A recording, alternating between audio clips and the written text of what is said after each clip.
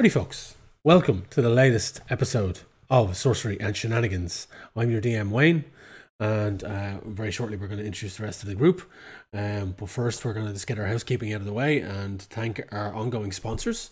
This of course is episode 6 of our Spelljammer campaign for Sorcery and Shenanigans. And let's see what happens in this particular episode.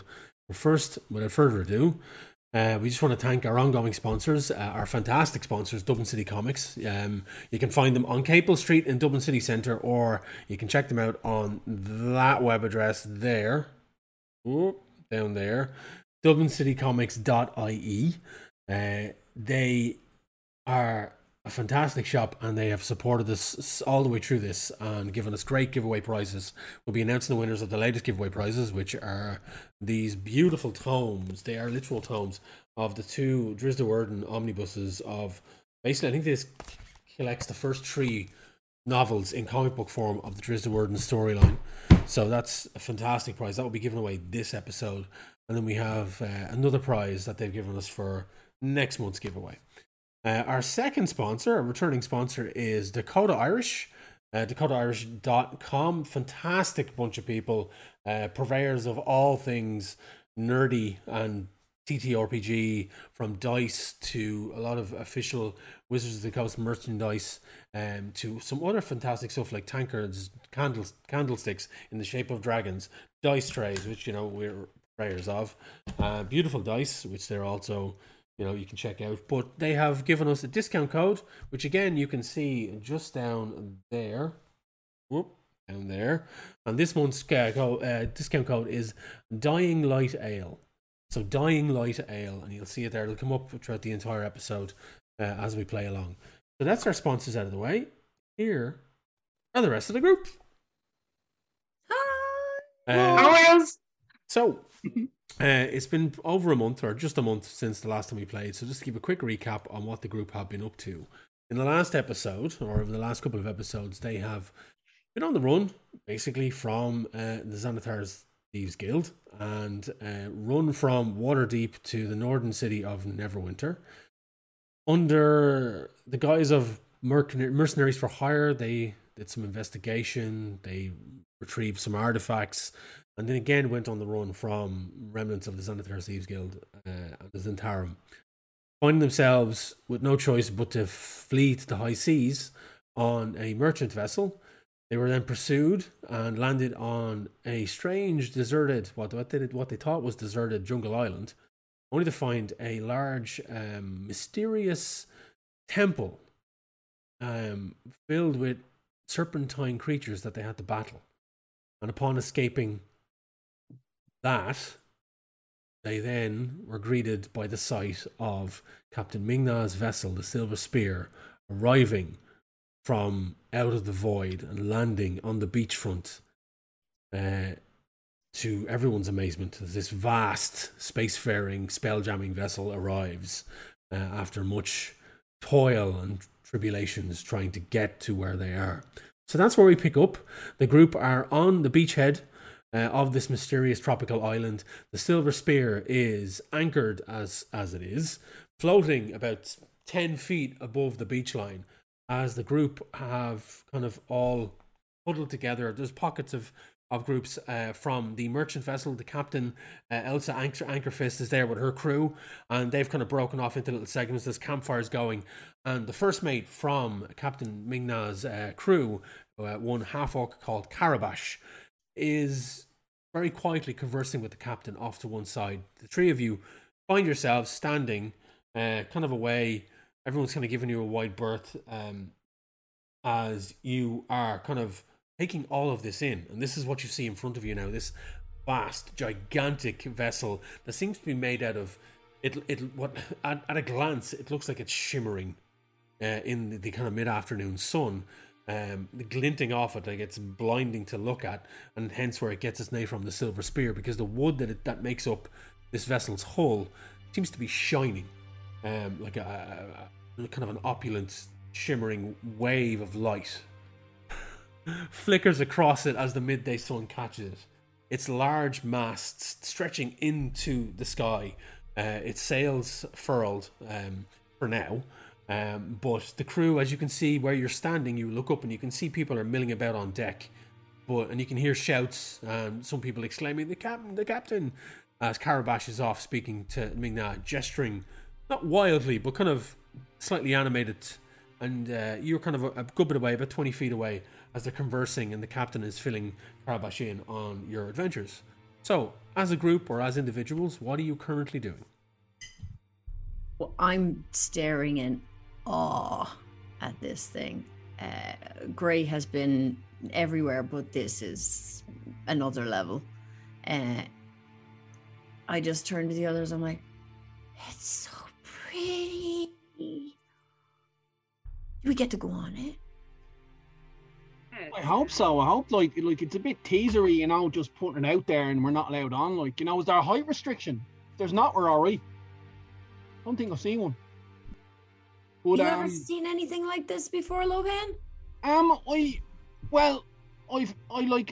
seen some of them fly, but I've never seen some of them like literally come from, what did they say it was? Like from out of the sky.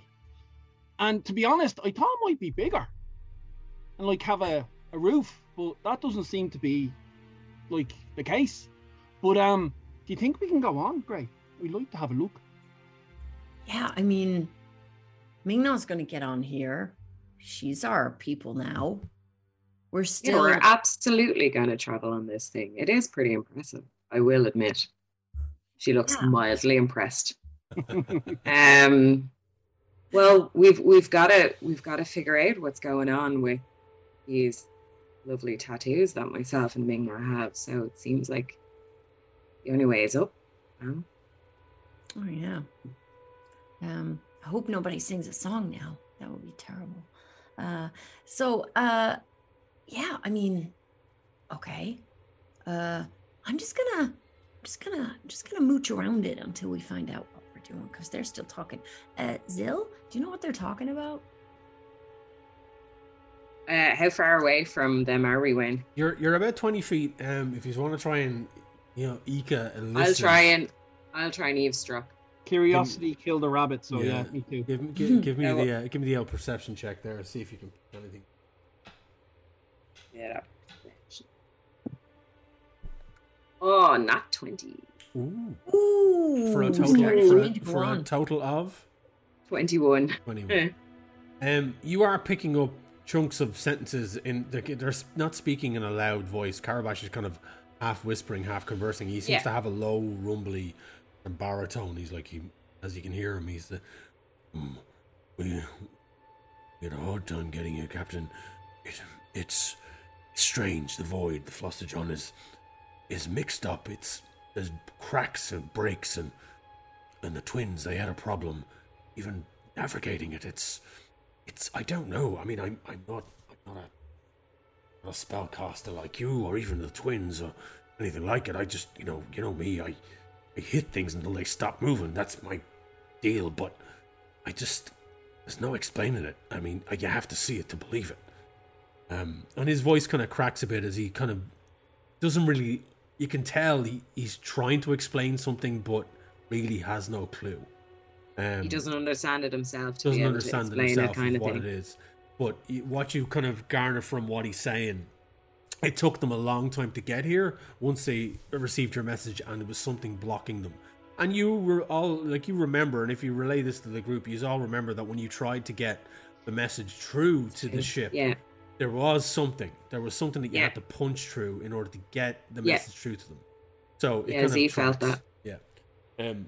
The captain is she's kind of like concerned, nodding along and kind of looking down at the ground as such. And then at the last minute, she kind of looks over and sees the three of you, and she kind of just gives a kind of a friendly wave and nods, and then just kind of turns to Carabash and kind of just you see them exchange a couple of words, and she kind of pats him on the shoulder, and you can see she's generally happy to see him. Yeah. And they don't fully embrace, but she squeezes it like he's a good 2 feet taller than her, like, you know, I mean, and he's a massive Dorito shaped individual, just full on shoulders, and you can see now as you kind of take him in, he seems to be wearing the usual sailor garb of a kind of a wide cuffed shirt with a high collar, but over that you see kind of a leather waistcoat that is buttoned up and is intricately detailed and seems to have a symbol of a spear kind of etched into and filigreed in silver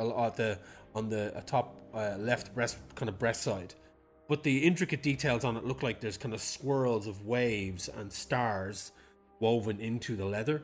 That seems to make up this beautiful, intricate piece of what is essentially leather armor. And he has then a kind of a large belt that is tucked into high boots.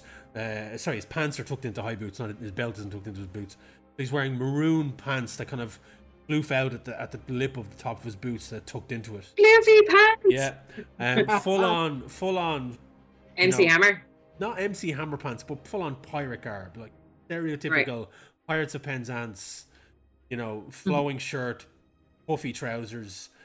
He has fancy metal armor. Full on, like beautifully intricate leather armor. But in places you can see, particularly as you kind of look closer, parts of it seems to be reinforced. So he's got like extra padding in there that kind of matches what looks like his warrior stature. Strapped to his belt, he has a large broadsword that's sheathed, and then numerous daggers along one side of it. And you can see also a dagger and a holster on his leg, and another one on the other side holstered into his boot. This guy is equipped to fight. And as the kind of captain waves back to you, he kind of looks over her shoulder and then looks down at her, and you can see them exchange more words. And she kind of pats him again and then starts making her way over. Cool. So as she's making her way, I'm going to say to the other two, so it seems like they had some trouble getting here, which we figured. But I get the vibe that Carabash guy is on the level. Like, if I trust Ming Na at this stage, so I think her people are going to be good people. Yeah, me too. They acquitted themselves real well, those snakes. So, so far so good. Well, the crew that were fighting against the snakes were the crew of the ship. And they're all there, and like some of her crew have kind of started to make their way into rowboats and out onto the remnants of her ship that was damaged. And she is starting to plan repairs and plan crews. And a lot of the crew, even herself, you see them standing around in awe at this vessel that is the Silver Spear, because it is fucking huge. It is the biggest vessel, even you, Lopan, with your seafaring and skyfaring ways. This is the largest vessel you have ever seen. It is. I was trying to be like, pretend I'd seen bigger, but I've seen it bigger. But it is like, it is massive, and sleek. Like it literally looks like a spear that flies through the air. It's got the stem of the ship comes up to a point, and it has like a forced kind of not forced, but it has like a javelin shape to the front of it, and it's sleek on the sides. That kind of swoop down into a base that go up towards the stern of the ship, where you do see kind of what look like rudders sticking out on either side, fan shaped, and you can just make out up onto the deck, because it is floating quite high above you. You can just make it out in the mid-morning sun or mid-afternoon sun. There seems to be structures on board at the back, kind of where the bridge would be. But you can't really make it out. You're kind of not at a right angle. You'd have to kind of be up on the ship. Captain Ming Na arrives up at this point, and she's like, well, the ship is here, and if you're willing and ready, I would be honored to invite you on board and give you the safety and protection of the crew and everything that encompasses. I owe you my life. You've gotten me this far, and they're here now. And she kind of turns to you, Zilzara, and we have a mystery that seems to have us intertwined for now. And I agree. I believe I do know of some people who might be able to help us, but we would have to go beyond this sphere, away from everything you know. It is quite the ask, and I understand if you are hesitant. I was once in the position you are in, having never ventured into the skies before and into the void. It was given to me as an opportunity, and I'm very happy that I took it. So I now give that opportunity to you if you wish, and obviously, with that in mind, to solve this riddle and free you of this burden. And she kind of is looking at the three of you, hopefully, and you notice them beside you, kind of like, you don't know when they've arrived, or when, like, all of a sudden Von Breck is there, and the maid is with him, and he's like, "Oh, don't you forget now, you promised I could go as well." And she just kind of gives him a dismissive nod. It's like, I promised, go ahead and make your way on board. And you just see him like turn to the maid. He's like, all right, love, let's go. And he kind of just starts to waddle off towards the gangplank. Gray sees as soon as someone else has made their way even roughly in the direction of the gangplank, Gray goes, "That's great, okay, we're game, bye," and then just skiddies up the gangplank like he's chasing a squirrel. Gone. Okay. Boom.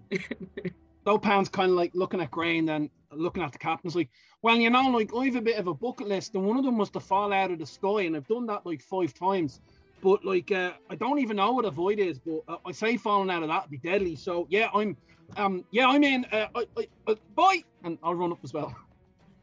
Okay. Or hop. I'm hopped in a while. I'll start hopping up. That's Yeah, what Zill, are you going to start bounding? Are you bounding too? Did you bound? I'm gonna turn to Ming now and say, well, I guess we're in then. And we're gonna start strolling towards the gangplank with her. And Like she's outside the central bank on a Saturday. Just kind of you hear the clump of the new rocks as she goes up the gangplank. And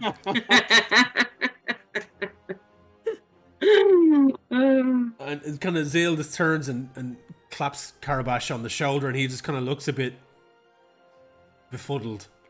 You mean Ming now? No, like Carabash, as she slaps him on the shoulder to kind of move on. Carabash is just like, yes, and he just follows you. You each in turn, as you like, the gangplank is steep enough, but you, as you kind of move your way, of all of you make your way up this gangplank. The magic users in the group in particular start to kind of sense in the back of you. It's like that kind of, there's a buzz at the back of the base of your skull. You feel this hum, and it's very, very strange. As you clamber onto the sturdy deck, it stretches out on either side of you. The Silver Spear, as I've said, is the largest vessel that you've ever seen. Its tall, gleaming masts stretch skyward, the shine from the afternoon sun giving the enormous sails a translucent sheen as they unfurl and just start to fold out as the crew shout and start to get the ship ready to set sail.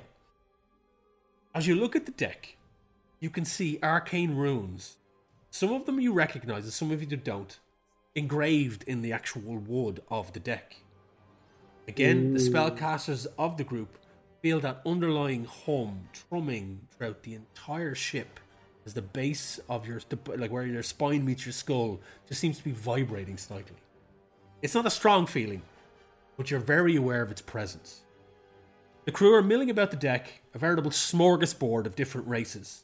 Humans, half-orcs, tieflings, gnomes, and dwarves among their rank and file. All wearing the same leather armor you saw Carabash wearing. Some sort of flowing shirts and the dark maroon breeches. A similarity to all of their attire that suggests some type of uniform, but nothing too official looking. Some glance towards you as you board. Just quick glances up and down of your small group. Kurt salutes to the captain and Carabash as they make their way across the deck. A very clear feeling of high spirits as their captain returns to her ship once more. They are hurriedly readying the ship for departure. Captain Ming motions for you to follow her as she heads towards the stern of the ship, where the bridge would usually be. But instead, there's a large 2-story wooden structure. Gesturing with her arms wide as she spins around at the group, as she walks backwards, gesturing at the ship as a whole. My friends, welcome on board, Silver Spear. You see a dim light pulsing out from the windows on the lower floor of the structure. More arcane symbols adorn it, particularly around the double doors at the front and centre. The frame that surrounds the door seems to be painted a bright silvery white, with the arcane symbols slowly glowing a light bluish hue. More crew members greet the captain as she strides across the deck, a renewed confidence building with every step that she takes. Great to have you back, Captain! Not to worry, Captain, the spear's going to be ready for you, waiting to command. The captain nodding and giving everyone a tight smile in acknowledgement in turn. Ming strides to the double doors, which open in front of her inwards of their own accord without anything needing to push them or move them or twist the knob of anything. The blue light of the door frame glowing a little brighter as she enters. As you follow her in, your eyes adjust to the slight darkness coming from the mid-afternoon sun. Obviously, it doesn't affect you people with dark vision. The corridor in front of you is lit by a small arcane lamps that float at intervals along the wall. Again, you see a string of arcane symbols carved into the wood as you walk. It's everywhere across every part of the ship. The magical energy crackling ever so slightly, just out of reach at the back of your mind. And that's for the magic users. Lopan, for you, it's just like, doo-doo-doo-doo, look at the pretty lights. I think it's normally like that. Yeah. The corridor in front of you, the magic, yeah. Closed doors dot the corridor on either side at regular intervals. You count 8 doors in total. 4 on the left side, 4 on the right. No discerning markings or signs denoting where they might lead. The group's collective footfalls making a dud thunking sound. You all walk together into the bells of this structure. The group approach another double door at the end of the corridor. And again, these doors open automatically as soon as the captain comes close to them. Ilzara, and to a lesser extent Grey, you suddenly feel that arcane hum the back of your head grow louder, and you get pins and needles across the back of your skull as a bright blue hue illuminates the corridor from the room up ahead. You all enter. It is a large circular room. The domed ceiling high above is adorned with an image that looks like the night sky. As you focus on it, you realize it's moving, shifting ever so slightly. The stars and constellations moving along with it, glowing brightly, as if somebody has painted it with magic paint as it moves and swirls in motion, come to life. The walls of the room are punctuated by tall pillars, stretch from floor to base of the dome ceiling. At the very center of the room, hovering over what looks like some form of arcane summoning circle, you see a set of 2 high-backed chairs. Their tall backs pushed against one another, so their backs are against one another, they're facing in opposite direction. They are upholstered with what looks like plush red velvet. They seem to be carved out of one large, solid piece of dark wood. Their base is smooth and curved. There's no legs, so it's hovering above the ground at the center of this circle. It's held aloft by some sort of magic. Standing beside these 2 chairs, you see 2 tall, thin, male elves. One is leaning against the front of the chair facing you.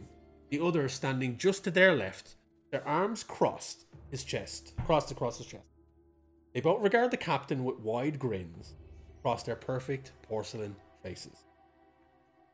Well, it's about damn time you showed. Yes. I see. We were just about to launch this bucket back into the astral sea without you. The The captain lets out a sharp guffaw. You better watch what you say about my ship. And she rushes forward and embraces the two men in this huge hug that envelops the both of them. It's good to see you, boys. The captain turns around to you all. I would like to introduce you to some friends. Turning to you all, she gestures at the two elves. My friends, these two annoyances are Carid and Alvar, my twin helm. And she kind of gestures and you are introduced to these two individuals. What are the group doing at this point? This has all come at you all of a sudden. This hum of magic all around these magic users. Lopan, you were oblivious to it. But you're now standing in what seems to be a control room of some sort. I think Lopan would have been like, he would have stopped near the doors as they all walked into this room and is kind of checking to see where the wires are, or if there's people opening and closing these things. If there's a small set of a stunt team of gnomes, that's how they open up and close the doors. But and he's just in awe of this, kind of trying to work out what it is. And then when he sees the captain hug the twins, he kind of wanders over and he goes, yeah, pleased to meet you. I'm Lopan. It's great to be here. And he kind of goes over and hugs them both, thinking that that's what they do, because he's kind of looking around and taking all this in. I was like, what's with the chairs? Starts wandering over and kind of just waving underneath them, just one, because he's oblivious to magic, but he's trying to hide it, but he's a total awe, what's going on, As you wave your hand underneath the chair, you take 4 points of shock damage. I'm in shock. For the love of Silly rabbit tricks are for cat. Ow. Z is absolutely checking out the two lads. While also checking out the beautiful dome ceiling, she's kind of taking sly glances at the two lads as she's kind of walking towards it, but really impressed by the whatever. Is it a navigation thing?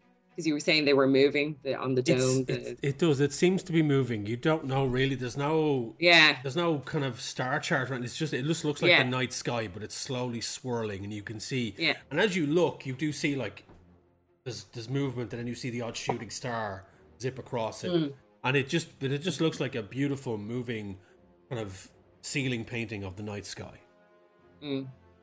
But there's no real, and you can give me. I don't know what astrology is, but you can give me an arcana check to see if you recognize the constellations. Okay. Boo. Why did I use digital dice? I got an 8. An 8.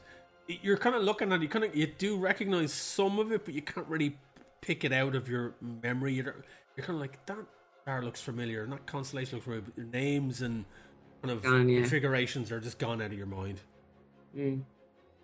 I've been transfixed by this lovely pair of elves. I can't think. Ray, what are you up to? I am going to make my way.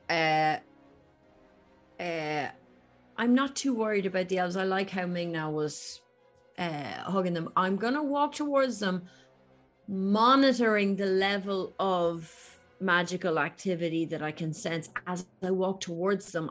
I kind of want to see if it's emanating from them, even though I suspect it's not. I suspect it's everywhere, but I want to see if it goes when I get closer to them. But I'm going to go up and introduce myself, like Egon walking through the library at the start of Ghostbusters with his EKG meters. Give me an Arcana check. Okay, let's do it. I'm gonna break the digital dice curse. She ain't. That's 7. What did you get? No. It's a 7 with a plus 3. So it's a 7. Yeah, I got an 8 with a plus 5. That was horrific. Oh yeah. You're getting bombarded with this arcane energy all around you, so you're kind of not 100% sure where it's coming from. There is definitely magic emanating through this entire room, and you can kind of guess that these two individuals are magic users of. And they're grinning widely as they take in the group, and they see Lopan, they see Grey, and they're like, we have I try not to speak for my brother. Yes, you do all the time. I try not to speak for him. I have to sometimes, but you are simply a delightful looking bunch. Love it. I love what you've done. He's kind of looking at Gray, and he's like, "This is fantastic with the fur and the ears and the tail. I love everything about it. It is fantastic." And I'm mugging a little bit. fantastic. Oh, darling, it's beautiful. Wouldn't you agree, Karen? Yes, I agree. It's fantastic. And he's kind of looking at Zilzara and looking at Lopan, who's like kind of... and as Lopan puts his hand under the chair, he's like, I wouldn't do that. Oh, yes, a bit too late. Yeah, this... I wouldn't... And he kind of puts his hand on the double chairs, like, this is a very intricate piece of machinery. I would recommend not touching it, breathing on it, going near it in any way, shape or form. And Lopan pipes up as he's like, his hand's tiny, so that was a lot of damage to him. He's like, do you always take our guests to the bleeding torture room when you first invite them on a ship? Jesus! I would recommend anything that's glowing or has any of these arcane sigils around. Do not wave your hand. Advise. Noted. I won't be doing that bleeding again. Jesus. A sign, unless that's what that is. Jesus, make it more obvious, like. I have said I've told, and he kind of, one of the brothers, the one on the left kind of slaps the other brother across the shoulder. I told you, we need to have more signs. We could have a sign that says, do not touch. It's like, well, they don't generally let more than 2 people in here at once. And we point to Captain, like, right, okay, right. Had your fun, Lopan, go, we have a medic on board, we'll get you some. Fine. Somewhere down below. Is the doctor still on board? And she turns to Karabash, and he kind of just grumbles, like, and he points behind him in vaguely. He's like, good. Well, I take it, none of you, the captain is kind of addressing you all at this point, none of you have travelled on a Spelljammer before, have you? No. So, this ship, while it has the capability of sailing like a regular ship, also can fly through the void, and she kind of points up at the ceiling. This is the local constellation of your sphere, which is the realm you live on. And we can travel from sphere to sphere on this ship. And these 2 lovely individuals, and she gestures to the twins and they bow deeply, are the 2 who fly and guide us as we travel. They are essentially what steers us, makes us move, and so on and so forth. It's rare to see a ship like this with 2 helms and 2 spelljammers, but we find it unique in a way, and it allows us certain physical and magical attributes for the ship itself, having such interesting individuals as the brothers, I suppose. And every time she's trying to backhandedly give them a kind of compliment, they're kind of just like, thank you. But how do you do it? Like, it looks like every single piece of wood on this vessel is covered in runes. So is the entire vessel charged and you guys direct it? Like, what magic do you use to do this? The captain kind of just quietly just turns and smiles and just gives the nod to the twins, and they bow deeply, and they kind of like, move back. And the 2 of them kind of jostle all of you out of the kind of the circle section around the chair. So you're now all up against the kind of the back, the kind of the far walls, kind of lining the kind of curved walls. And it's like, my dear brother, after you. No, I insist, after you. Well, if you insist. And the first twin hops into the chair and the second one follows. And they kind of strap themselves in, get themselves comfortable, wiggle their bums in, and then place their hands on the armrests. And as they do that, the armrests seem to curve into their bodies and form into, you hear the kind of a, and again, the magic users around, like magic users in the group, feel that home at the base of your skull kind of pick up a bit as the chairs shape and mold into them. And you see the arcane runes all kind of flash to life as this blue aura seems to glow beneath the chairs as it moves ever so slightly upwards. They float up and the hum builds, and you see the arcane runes on the walls around you start to thrum to life, just gently. And then the ship shudders. Your feet you find you're catching yourself on your feet. Now, you've been on the sea on Captain Ankerfist's vessel for a while now, so your sea legs are well and truly broken in. So you're used to that, but the ship shudders to life in a way that doesn't belie a forward motion.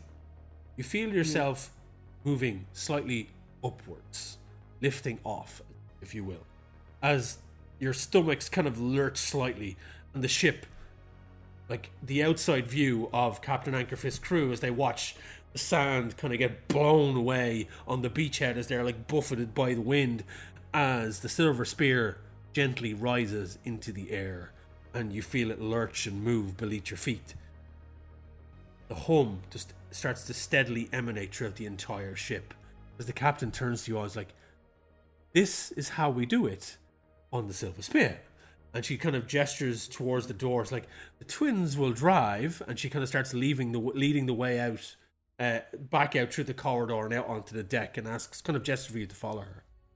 As you watch, the twins are lying back in their chairs, and the chairs are kind of, as they are one piece, but they're kind of back to back, their heads back, eyes closed, and you see now the energy emanate from the circle and out across like tendrils across the floor and along the wood, across all the arcane runes that slowly hum to life, and the corridors glow ever so slightly as you walk through it, out into the mid-afternoon sun, the sun setting a wee bit more since you went in. You're standing on the deck, and the crew seem to be just filled with energy as the ship completely comes to life and it starts to move skyward, slowly turning in the air. You feel it lurch, but not too much. It's controlled, deftly, very calculated, and there's no kind of heavy movement that you're finding yourself rocking back in your feet. It's fully sturdy and steady as the ship slowly rotates and rises higher and higher and higher into the air, picking up speed, moving upwards. The sky around you darkens. The air doesn't thin out in any way, and as it moves up through the atmosphere, through the sky, up into the lower atmosphere of the sphere that you're on, you start to notice something. Outside the ship, as you look up, you see a kind of what looks like it's like a barrier, an invisible barrier that's it's barely visible as the air kind of buffets off the edge of it as you're pushing up through the sky. Think of when a space shuttle is coming back into land and you see that kind of heat shield feel. It's kind of that in reverse. There's like air buffeting on a kind of a spherical shape around the ship. And as you look around, it's kind of like, what? And you find yourself thinking, we're able to breathe. And you're moving higher and higher and higher. And then all of a sudden, you're up and you're looking down. And you just see the landscape and the world below stretched out to the horizon. As you float on the inner atmosphere up in the sky, the ship all aglow as the silver spear just hangs there. This is something you have never seen before, and very few on your world have seen this, and it is breathtaking. You just see the sun crested off in the horizon as it peaks up over the curve of the sphere, and it just lights up and illuminates the entire landscape below. You see greens, blues, the sea, the ocean, the land, the kind of the roughness of the edge of the coast of Neverwinter as it streaks back down south towards Waterdeep. You can see just off in the distance dots, birds, just thousands of feet below you. As you take all of this in, it's breathtaking, and it's frightening and awe-inspiring at the same time. What are the three of you doing at this point? I'm up against whatever this version of a porthole is going. Well, you're up on the deck. You're actually up and you're out on the deck, and you can see all around you. You can look down and see down below you. Yeah, she's We're there. We're very excited about this. Well, Very excited. as we start going up and up, Lopan's kind of thinking, like, they must call it the void, but like we call it the sky. Like, where are they from that they would call it the? And he starts looking up and he's like, hang on a second, we're going a bit too. No, slow down, like we're going too fast. And he just has a major freak out. And he goes like, we're gonna, and he starts holding his breath, and his eyes start going wide as he's like, we're going way too far. What's going on? And then like he's like on the ground on all fours, like just looking up, going. And then he lets it all out when you describe that scene, and just like he's like, whoa, Tomo was bleeding wrong, like. It's not flat. Not flat. Tomo would think that. Tomo would think that. He's got a lot Where's of the far elephants, like? Hey, Lopan, you good? Give me about like 5 minutes, and have you got any wine on this thing? I'm gonna hand him my water bottle. That's He starts mean. drinking the water and pauses for a second when he realizes it's not alcohol, and then he just locks it back, because anything will do at this point, just to center himself. He's having a full major panic attack, taking all this in. You all right, dude? Yeah.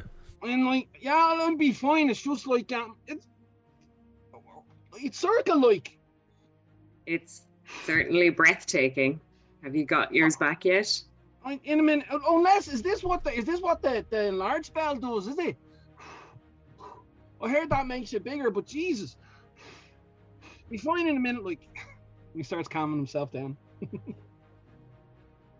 I'm gonna turn to Ming Na and say, how many times have you done this? Like, this is amazing. I've never seen anything like it. And she's standing there, full Peter Pan pose, hands on hips, legs kind of shoulder width apart, and she's just looking at us. Just, I've lost count, but it's beautiful every time.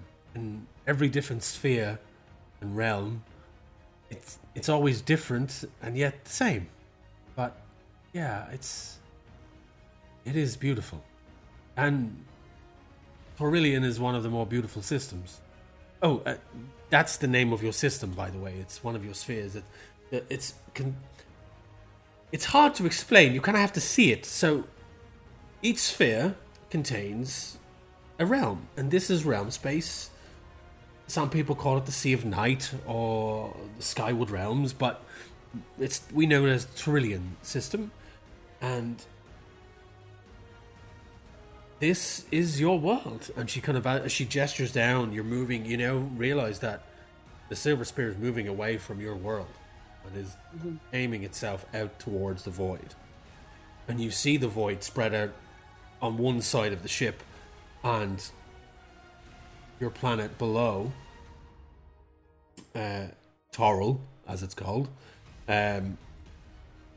just hanging there in the void, hanging there in space. And it's like a gleaming green and blue and brown globe. It's just, there are worlds, countless worlds in the void. Endless possibilities. And that's what we do. We travel amongst them. Taking jobs and work where we can find it, and living our lives on this ship. And now you're traveling with us. So you're saying we're going to be doing that again a lot of times? Oh. Well, as many times as whatever lays ahead of us allows, I suppose. We do have a destination in mind. It's not necessarily a world like yours, but it is definitely more than likely something you've never seen before. And you feel the ship pick up speed, and your world starts to disappear and become a fist-sized dot on the horizon as the silver spear starts to move through the void, through the Flostigen. And you feel it, not that you feel it, but you can feel the speed picking up, but you see the void stretch around the ship. And it's just off. Think of a ship going to warp, That's what it is. As the stars start to stretch out to lines, there's beautiful colorations of purples and blues and all these different crazed, all colors of the rainbow, just stretching past as the void zips past you. But you can see, well, actually, do you see? Everyone give me a perception. Hula bula. Sure. Hey, Wayne, instead of getting us to do perception checks, you can just sing, "Do you realize?" And then we'll just see what happens. Actually, Gray, you would see it. But I want the other two. I want you to give me. Just as well, I do. I did roll already. 12. Lopan, actually, you would see this as well. Zara, yeah. So you all notice this as the ship picks up speed. Karabash has a concerned look on his face as he stares off, kind of into the distance, and also the void around him, seeing these streaks of color, light, as the stars and worlds zip past as the ship picks up speed and goes to full travel speed. He kind of leans over and whispers to the captain, who kind of looks at him concerned, and she kind of nods, and you see him disappear back into the actual 2-story structure, which is essentially the back of the ship. And Captain kind of moves towards you. Well, we have some travel ahead of us. It shouldn't take too long, but due to certain circumstances, we will not be able to travel at our full capabilities just yet. And she kind of looks around the crew, and they're milling about the deck, all readying the ship. You see them all working away, doing all sorts of different things. People like crew members up the mast. You see there's a crow's nest is up there. They're all milling about. Even in the 2-story structure at the top of it, and this is the name of it on ships. It's called Monkey Island. It's the top of the top of the bridge. Part of the bridge is where the game gets the name from. You see the crew milling about there, and some of them are inserting what look like arcane crystals. There's work being done on the ship. They're doing all of this in travel, and they're just going about their business. And some of them again are looking you up and down and giving you curt nods and stuff like that, or like kind of just tip. If any of them are wearing caps, they're tipping the cap as they go about their day. But most of them are giving you a wide berth because you're just with the captain and she's kind of guiding you around. Because I think we need to. Yes, let's retire to my cabin. Need to discuss where we're going, what our plans are, and also I need to discuss with you some alarming news. The Karabash. She kind of looks a bit slight distracted, but kind of just gestures for you to follow her. And she walks around the side of the 2-story structure, and there's another door on the left-hand side of it, on the edge of the building. And she kind of just, as she moves towards it, the door opens by itself, and she moves indoors, gesturing for the three of you to follow. I'm scampering alongside, but I just kind of sidle up before we get there. I'm like, "So, ma'am, how long will it take us to get to the place you gotta go to?" And as much as I don't want to miss a single second of it, I think I'm probably gonna have to have a cat nap. It's gonna take us about, I'd say, 3 days travel, easily. Oh. We are bypassing a lot of the more civilized spheres, and like even within your realm, there are places we could travel to, but I believe where we need to go to find out more about these afflictions, this is the right place. But about 2 to 3 days, depending on our speed, which Karabash shall inform me of shortly. She kind of, you see that concerned look on her face once more, as she kind of moves into what is essentially her captain's cabin. Is there anything else the group want to do before this happens? Is there anything you just want to do on the board of the ship? Anything you just want to do with each other? Nope. Take my water skin back from Lopan. And as you hear in the back, you hear him going, "This thing can go faster." I take it it's not a case of you just hop on a horse and like go back. Like, I don't think so. As you enter into the captain's cabin, it's not lavishly furnished. There are some nice kind of like pieces of furniture here and there that seem to have been bolted down for safety, to keep them in one spot as the ship moved. There's no like intricate decoration. There's a couple of shelves with a lot of books on them, kind of stacked willy-nilly. Hey, shady bitch. Huh? Okay, you shady bitch. And like you do see like Yeah, he's right there. You do see one cabinet off to one side that is basically floor to ceiling tall, and it's stuffed, filled with what look like rolled up charts. And there is a table that has numerous star charts unfurled on it with paperweights on them to keep them unfurled. And you do actually, as you walk past, you notice that some of the charts are actually moving of their own accord. And the captain kind of stops at the table and runs her hands along the charts. He's like, "Oh, I see Carabash was using my quarters while I was away." And she kind of gestures and looks at the different charts and just kind of shrugs. And then moves over to a desk where you see stacks of books and more charts unfurled as well. And on the right-hand side of this particular desk, which is quite large and intricate, beautifully carved, with like floral decorations at the front and huge kind of facial carving of what looks like a tiefling. The horns kind of coming out and back into the front of the wooden desk, and it's kind of surrounded by floral patterns and leaves that come out of like a relief. But this is all carved into this beautiful large oak wood desk. But on the right hand side of it, then on the top, you see a kind of a large lockbox chest that is locked, and it has a kind of a locking mechanism in front that has an arcane crystal in the center. She kind of plonks herself down in the chair and starts rifling through a couple of drawers and pulling out charts. She's like, take a seat where you can find it. There's a few, Lopan, there should be a small cushiony thing over here for you to sit on. And yes, just find the chair and pull it up. And she kind of absentmindedly starts pulling out charts and starts kind of looking over them for about 2 or 3 minutes. Is there anything the group want to do at this point? You're in this room. I'm just mooching around without trying to look too rude, but I am just encircling the room looking at things that might be nice. Cool. What you'd see as you're moving around the room, there's no like photographs as such. There's one portrait that seems to be half covered off in a darkened corner off to one side.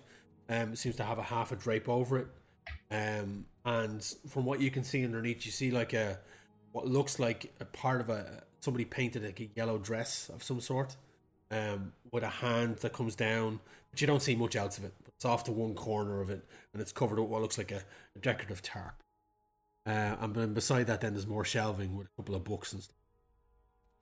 Lopan, Zilzara, are you doing anything? Oh, I just want to kind of like, I'm just like looking at my hand and sitting it down on the cushion. It's like, Captain Ming, like you said, there was a doctor on this boat. Is he any good? Oh yeah, he's fantastic. He is brilliant. He has patched me up more times than I can remember. Yes, we'll get you sorted. Don't you worry. He'll have you patched up in no time at all whatsoever. But it is as the twins recommended. Don't touch anything that generally would give off any blue sparks or have any of the arcane symbols.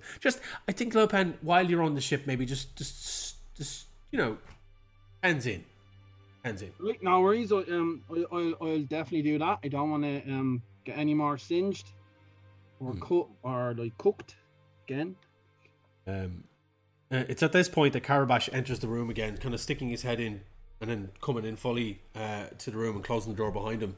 And he kind of strides over and kind of props himself against a side table that's off to the right hand side of the captain, as he kind of just leans against it and just gives the nod. Like, I told the twins, Captain, they've slowed down to 2/3 full speed. I think that will be the recommended level. I think, given everything. And she kind of looks at him sideways and just nods. So, as you are aware, as she leans forward on the desk, we had quite a hard time contacting Carabash and the ship, telling them where we were. It turns out that there is a problem with spelljamming travel. As such as spelljamming uses magic or arcane abilities to move. The twins are connected through their magical abilities and therefore quite unique, and allow them to control the ship using their magical powers. Any spellcaster can learn how to spelljam, given enough time. So, there seems to be a problem with the use of any arcane abilities in the void. Carabash, and she kind of looks, so said there was, you said there was fractures, and he kind of nods. Yes, Captain. It was fractures of sorts. You see, and he kind of looks at the group and looks at the captain. We were traveling, kind of adjacent to this realm, and we came across a deserted vessel, and it was interesting because it looked like it looked like the void had folded in on it and crushed front half. And we didn't get too close. We didn't want to risk it, but the twins sensed heavy, severe arcane damage to the entire vessel, particularly where the impact was. But that's the scary thing, is that the impact was into nothing. It was like space had folded around the ship, crushing the front half of it. And the signature, for what we could tell with the twins and the doctor and a couple of the crew members gleaning from their own arcane studies, was that the spell signature was that of a spelljammer. That ship, like the actual helm, had caused the breach. So it's risky traveling like this at the moment, because there's something making them do that, and we don't know what it is. And the captain is kind of just sitting there, kind of frowning and nodding along to this. Are other ships being affected? Well, that's the thing, you see. We've heard of other ships going missing and not being found, but we don't know what's causing it. We thought usual thing, brigands, the Nagoi, and you know, all sorts of different. It could have been plasmoid pirates. You know, there's a bunch. Rumor has it that in one of the spheres there's a whole fleet of gnomish vampire pirates, and they've been, you know, raiding. So, as far as we know, it could be any one of those things, or it could be this. There's no real way of knowing. But, you see, we found a fold like this, again, when we tried to find you lot. And it was strange. And it was just as that message got to me. We were investigating this fold that we thought was another crashed ship. But it wasn't. It was just you and the captain. And Carabash kind of looks at the captain. You lot haven't travelled up here before, is that right? You don't know really the realms, and you don't know the space lanes and stuff, right? I'm learning a lot of words today like that I didn't even know bloody existed. Now that does happen a lot, in fairness, but like there are bigger words that I didn't know existed. So like, well, and he kind of folds his arms, and you see, void is not really, it's not devoid of life as such. There are creatures that live out here and travel through the Flosterjam just like we do, but they're living, breathing creatures. And we found this one fold that we thought was just a ship. It turns out it was one of these creatures, a large, basically it's a giant crab that lives in an asteroid, and it was trapped in this fold, half alive, and through that fractured kind of prism of energy, we got your message, and we were able to track it back and follow where it was. So these things are becoming more frequent. So we need to basically land somewhere safe and figure out what is going on. Wow. Yeah, how do you decide what sphere is safe? How do you decide what's within range with the magic as it is? And the captain kind of nods and it's like, it's a very good point, but we don't really know because we don't know what this is. So we are going to travel to. There is a place. It's where we go to relax and recuperate, and it's unique in a way. It is a city that floats among the stars. It is run by people such as ourselves. She kind of gives a smile. That don't always come down on the right side of the law, as such. It's. I never made you for one of those. No offense, though, Ben. Like, why is it always me people look at when that's said? Like, you know. Yeah, I didn't mean to call. Well, it's not like you're quiet about the shit that you get up to, Logan. I know, but I'm rehabilitated, like, you know, I done me time, and now I'm trying to go straight. Yeah, you're straight as a pin, Lopan. Right. I'm trying to do my best, like, you know. I'm on like day 9, so it's all good. Like, you know? Day 9 of Lopan's rehabilitation. Oh my God. Things are not going to plan. No. Lopan just starts looking up, wondering where that noise is coming from. He has wandered into the female's bedroom. I go up to the captain. I'm like, "Hey, Captain, can I help the boys? Can I boost the boys? I have some abilities. I might be able to do something." I mean, yeah, we can definitely maybe show you how to use the helm, of course, in time, but I think for now we need a steady, collective, seasoned hand flying the spear. I think what Gray meant was, can he help boost the signal to avoid any catastrophes? I was also going to suggest it if it would help. Because, you know, we're both magic users and we could potentially earn our keep a little bit on board. Yeah. The captain kind of stops and looks at Carabash. He's like, you know, that's not a bad idea. Carabash kind of like, oh, if you think it'll help, Captain, and get us to where we need to go, I mean, we could put the safety precautions in place, and we have backup jammers. But if something happens to the twins, it's just like nothing's going to happen to the twins.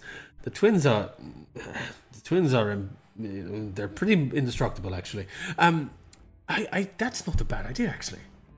Would you mind awfully? I know I just offered help like immediately, but I'm kind of darting about on the deck. I'm kind of like spent. I think I could be helpful, but I'm gonna need to have like a rest. Oh! Of course, we all need a rest. It's been a long couple of days for sure.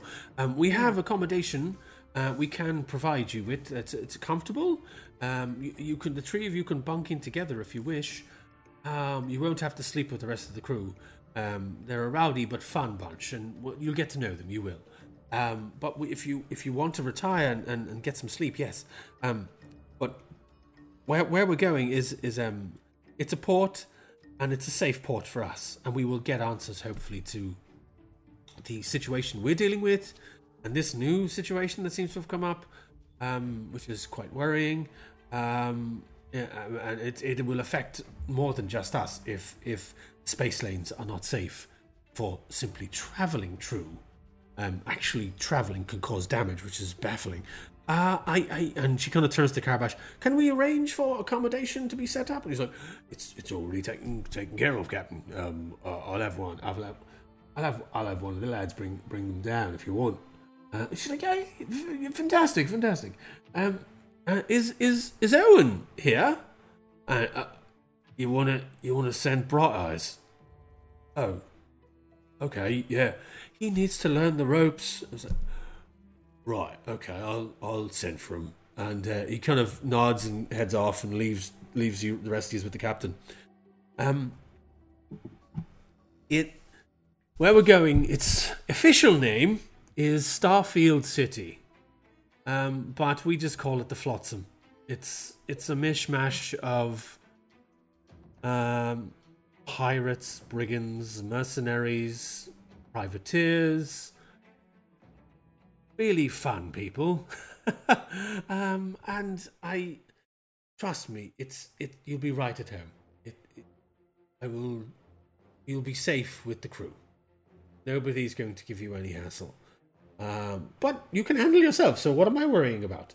And she seems, and you've noticed since she came back on board her own ship, she has kind of let her guard down a bit more with you guys and is very much more relaxed. She seems a lot more happier. Much happier. Yeah, she seems more chill. Yeah, definitely. Much happier, more into herself, less stressed, and like the idea of whatever she has to deal with is very much it'll get sorted. About 2 minutes later, Carabash returns, and in tow, you see a young, freckle-faced, pale-skinned young lad with a typical gym lad look, Treasure Island thing. He has like the coiffed hair with the small rat's tail of a ponytail just about growing, like bum fluff face. He is wearing the kind of bespoke uniform, but it's ill-fitting, like as if he's borrowed somebody else's outfit. And the leather waistcoat's hanging off him, and his floppy shirt and the collars are a bit droopy, and his maroon pants are very much tied around with a piece of rope to keep them on, and tucked into boots that are definitely too big for him. And he kind of is like coming in bright-eyed behind Carabash, and Carabash's like, "All right, Bright Eyes here will show you where your cabin is. If you need anything at all, come find me. As Captain, I think you need to rest." Like, I'll be fine. Captain, I insist, as your first mate, you have to rest. Unless you want me to get the doctor up here and he'll sedate you in some way. And she kind of just waves him off and just sits back in her chair. If you need any food, refreshments, we can have them brought to the cabin. Just ask Bright Eyes. Ask Owen here. And the young lad kind of comes like, hello. I'm Owen. I can show you this if you want to follow. He's just wringing his hands. And he's kind of hunched over and he's looking really nervous. Like he's borderline. Like he hasn't had enough oranges. Scurvy is about to take him. He's like the epitome of the I'm only learning this shit now of a sailor. Like he's very wet behind the ear. And he comes like, your cabin's this way. And gestures back out the doorway that he came in. You need to follow. Follow so. I really want to ask the boy to lay out my formal shorts, but I didn't bring my formal shorts, so I can't do that. I'm just gonna follow him. Right. You go out, and again, it's like the void is all around you now, and you can see that the speed has slowed slightly. You're not going as fast as you once were. So the swirling and star lines have kind of stopped a bit, and you as you walk out onto the deck and around to the far side of the 2-story kind of structure or bridge at the back of the ship, you just see this cascade of beautiful colors and swirls and star shapes just swirling around the ship as you zip past. It is one of the most unique things you've ever seen, and you can't help but be in awe of it. The crew are used to it and are just milling about the place as if it's a normal day at the office. Owen is kind of all hunched over, or as Carabash called him, Bright Eyes. He kind of nods. He's like, you probably heard my name is Owen Brightez, but the crew called me Bright Eyes. It's the nickname they've given me. Yeah, really, like, and he has this Richard Iowadi kind of sensibility to him. Right. Just nervous and twitchy, and it's tight past Roy. Yeah, like, I am here to help you get to your cabin. and he kind of just starts gesturing. Now he's pale skin, like ratty hair, greasy, tied back in that. Not so much a ponytail, more of a rat's tail thing, and ill-fitting clothes. So he's just kind of clomping along, and he's like, "So, you guys saved the captain then? That's the story on the deck so far." Oh, really? What else have you heard? That's pretty much what I've heard. They don't really tell me much. You saved the captain. That's what I heard. Yeah, we did. I'm kind of. I've only been with the crew now about 4 weeks. They took me on when it's a complicated story, but needless to say, I'd nowhere else to go, and they were really kind to me, and they just put me to work, and I'm fucking terrified. I've never seen any of this before, but it's interesting. And he kind of is just mumbling and meandering through the conversation as he kind of clomps along the deck. And he's like, I can understand if you're amazed by all of this. I still am, and I'm still getting used to it, but I believe if I really try and knuckle down, I could get out of just being. All they have me doing is cleaning the toilets. That's it. I'm just cleaning toilets. I mean, it's not really a pirate's life at all. The song really didn't do it justice. And he kind of has stopped and is looking out at the void melancholy, and he's like, "Oh, yeah, your cabins are here." And he's just leaning on the kind of the side of the deck. He's like, "Yeah, in through that door." Seemingly to have lost interest at all in what he's doing. I'm gonna sidle up beside him and go, "Hey, there's a lot of really awful stuff they left out of that song too. I think if you're with a good crew and there's lots of stuff you don't have to do if you're cleaning the toilet. That's all I'm saying." Yeah, I can get that. I can get that completely. I understand that. I've seen everyone tells me that it's where you start. It's where you start and you work your way up from it. So I will get there. Yeah, well, if you're too effective, you're gonna end up murdering folks. So be careful what you wish for. Oh. Okay, bye. And he kind of is shocked by it. Gray, as you're talking to him, you do notice that in the folds of his now baggy shirt, you do see what looks like a silver kind of chain and a medallion hanging in his kind of in between his very gaunt man boobs. That's what because you were getting close to him, you could see that, but you do see the silver chain and this kind of. I recognize the pendant thing. Give me a history check. Mm-hmm. Did you say insight or history? History, please. History. Histoire. Why do I keep? Oh, for fuck's sake! That's it. I'm not using these again. See, look. I'm not using these again. You know what it is today? You need to go to our sponsor, Dakota Irish, and get yourself some nice physical dice. I know. With our discount I have code. nice physical dice. Then roll that shit. I've been very heartened by how many of their products are currently out of sale or out of stock, and I'd like to think it's because A, they're artisanal, bitch, and B, they've just had Comic-Con, and I hope they absolutely sold everything. Oh, they did. Yeah. So, yeah, I will, because this is a bust. That was a nat 1, folks. I probably think it's it's a St. Christopher medal or something. Yeah, you just see this clump of silver. Or what seemingly it's a silver-esque type thing. It could be platinum for all you know, but it's an intricate-looking medallion. You've no idea. Okay. But he's just like, yeah, your cabins are here, and he kind of gestures off to one side. Lopan kind of slaps him on the back and goes like, "Cheers for that, mate." And look on the look to the future, man. Like, because things could be way worse. Like, I used to know this guy called Toilet Seat. Now, I could tell you how he got his name. But I'll save that shit for another time. No pun intended. And I'll just go off. Bill ignores him. I think at this point he's thankful for being ignored.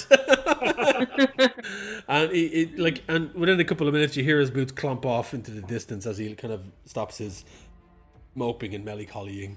And you come into your cabin, and it's sparsely decorated, but it's functional. It's got a couple of cots and one hammock. So you can fight over who gets the hammock, and you've got 2 cots.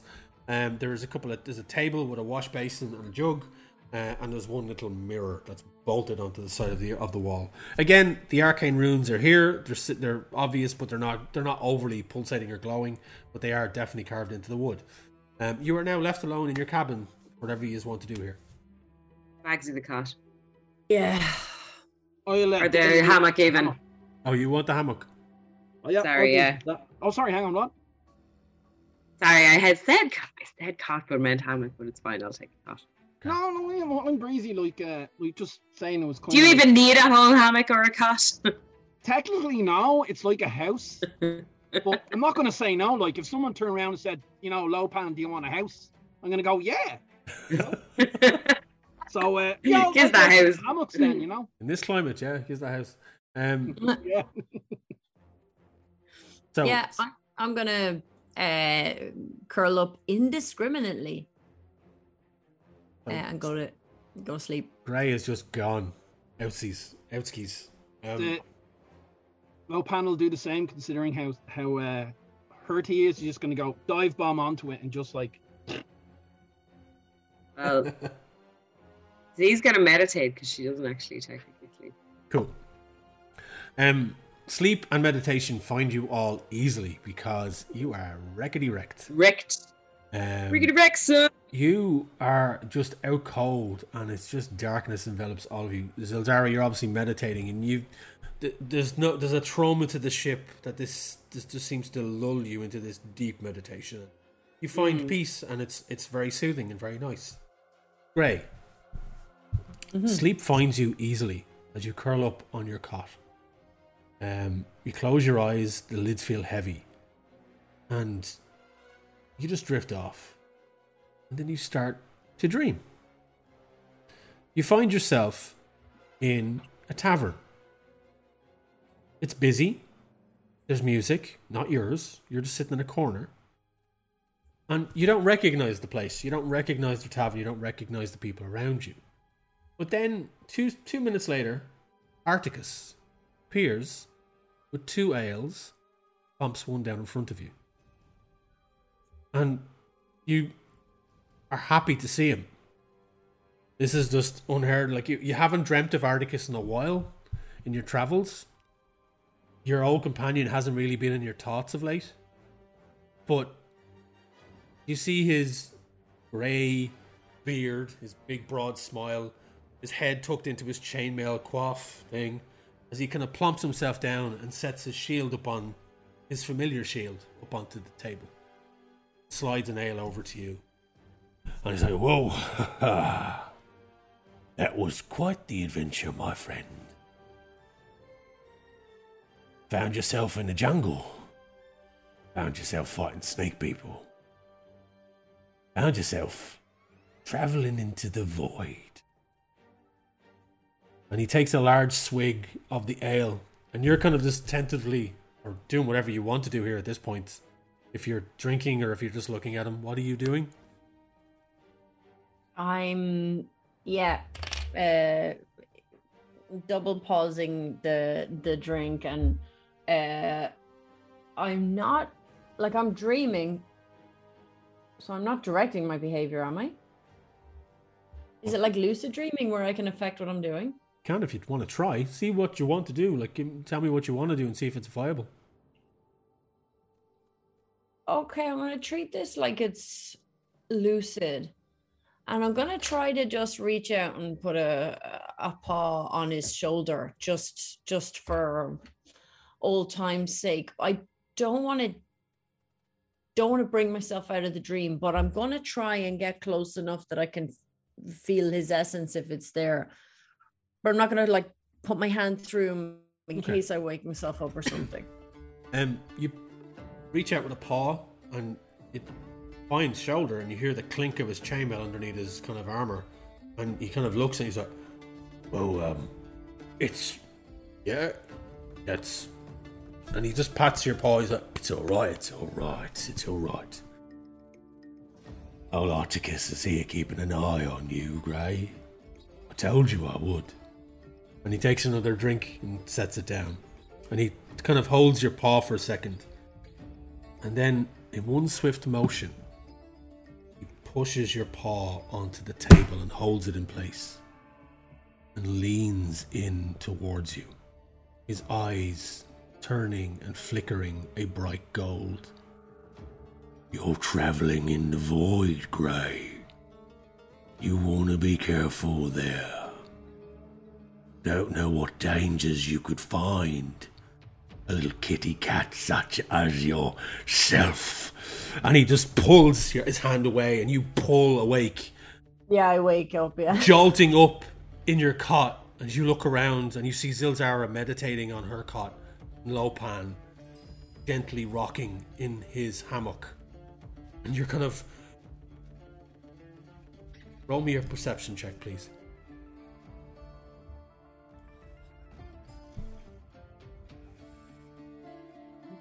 Places you took me. There. Oh, she's back on her digital dice. Like 18. 18. You're kind of... Your vision focuses and it's dark in the cabin and you can feel the hum of the ship underneath your bunk. And then you start to look around. As you uncurl on your bed, you look down at your lap. Sitting there, pristine, curved, a large peacock feather. You don't know where it came from. Oh, can I do... Okay, I'm awake now. Am I? Yes, and I'm holding an actual feather in my hand. I would like to...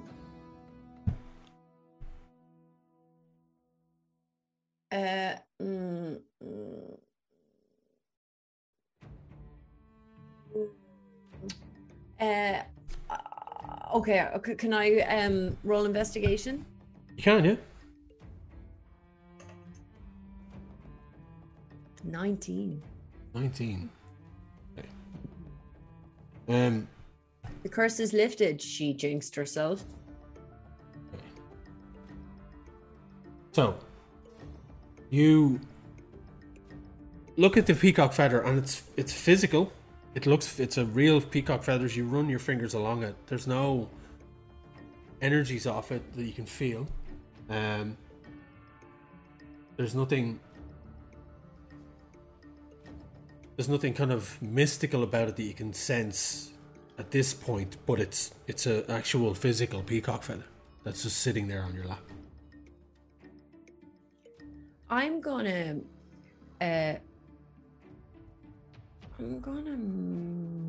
mooch a little closer to one of the guys. Okay. Because I'm shooketh, as the kids might say.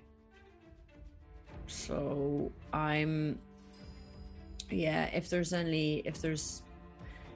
nip of something around, I'll take a nip of something and then I'm gonna move just a little closer Okay. to somebody. I presume Zill's not warm in any way.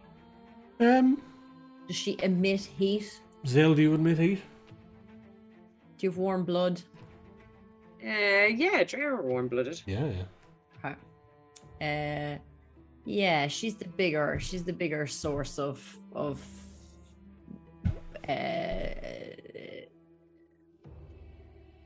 aliveness. Okay.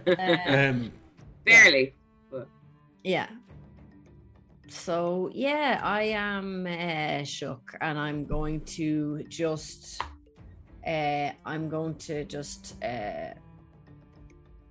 take my lute out, but like really muted. I'm literally just gonna gently pizzicato just some sort of constant 2-note progression to kind of zen myself a little bit, but I was horrible. So Zill, you're meditating. He's all mad looking. You're meditating at this point. Are you in any way kind of aware of your surroundings? Do you want to be aware of your surroundings? Do you want to do anything at this point? She's meditating and she's also wearing her crystal, so I don't know if that is affected by being on board the sphere. But she's trying to calm herself. Like, she's very impressed by the silver sphere and all that, but she is a little bit scared because she's never been up in the void before. But also trying very hard not to let anybody see that her cam is slightly damaged. Right. So she's trying to recenter herself, and use the crystal, which is attuned, to help that as well. Okay. So, let's see now. Zara. So this is all happening at the same time, okay? So we're gonna do this at the same time it's happening with stuff with Grey. With your kind of meditation, are you meditating on anything in particular, or are you just trying to calm yourself? Just trying to calm herself, and also, I suppose, expand her mind a little bit so that she'll be able to understand how everything works, because she's fascinated by it and wants to learn. Okay, give me an Arcana check, please. Okay, let's see how this goes. Oh, it was a 10. 10. So, Grey is curled up in a ball. He's dozed off to sleep. Lopan has eventually kind of gotten himself into his little hammock. You just see him disappear. All you can see is the tops of his 2 feet on one end, and his ears kind of flopped up and pointed out on the other end. So, like, just kind of curved into this hammock, and you can hear a soft as he snores in the hammock. Straight away, you center yourself, and again, like Grey, the hum of the ship helps you just lose yourself within your own thoughts. Your mind going blank, focusing, and then you're just left adrift. You feel the void around you,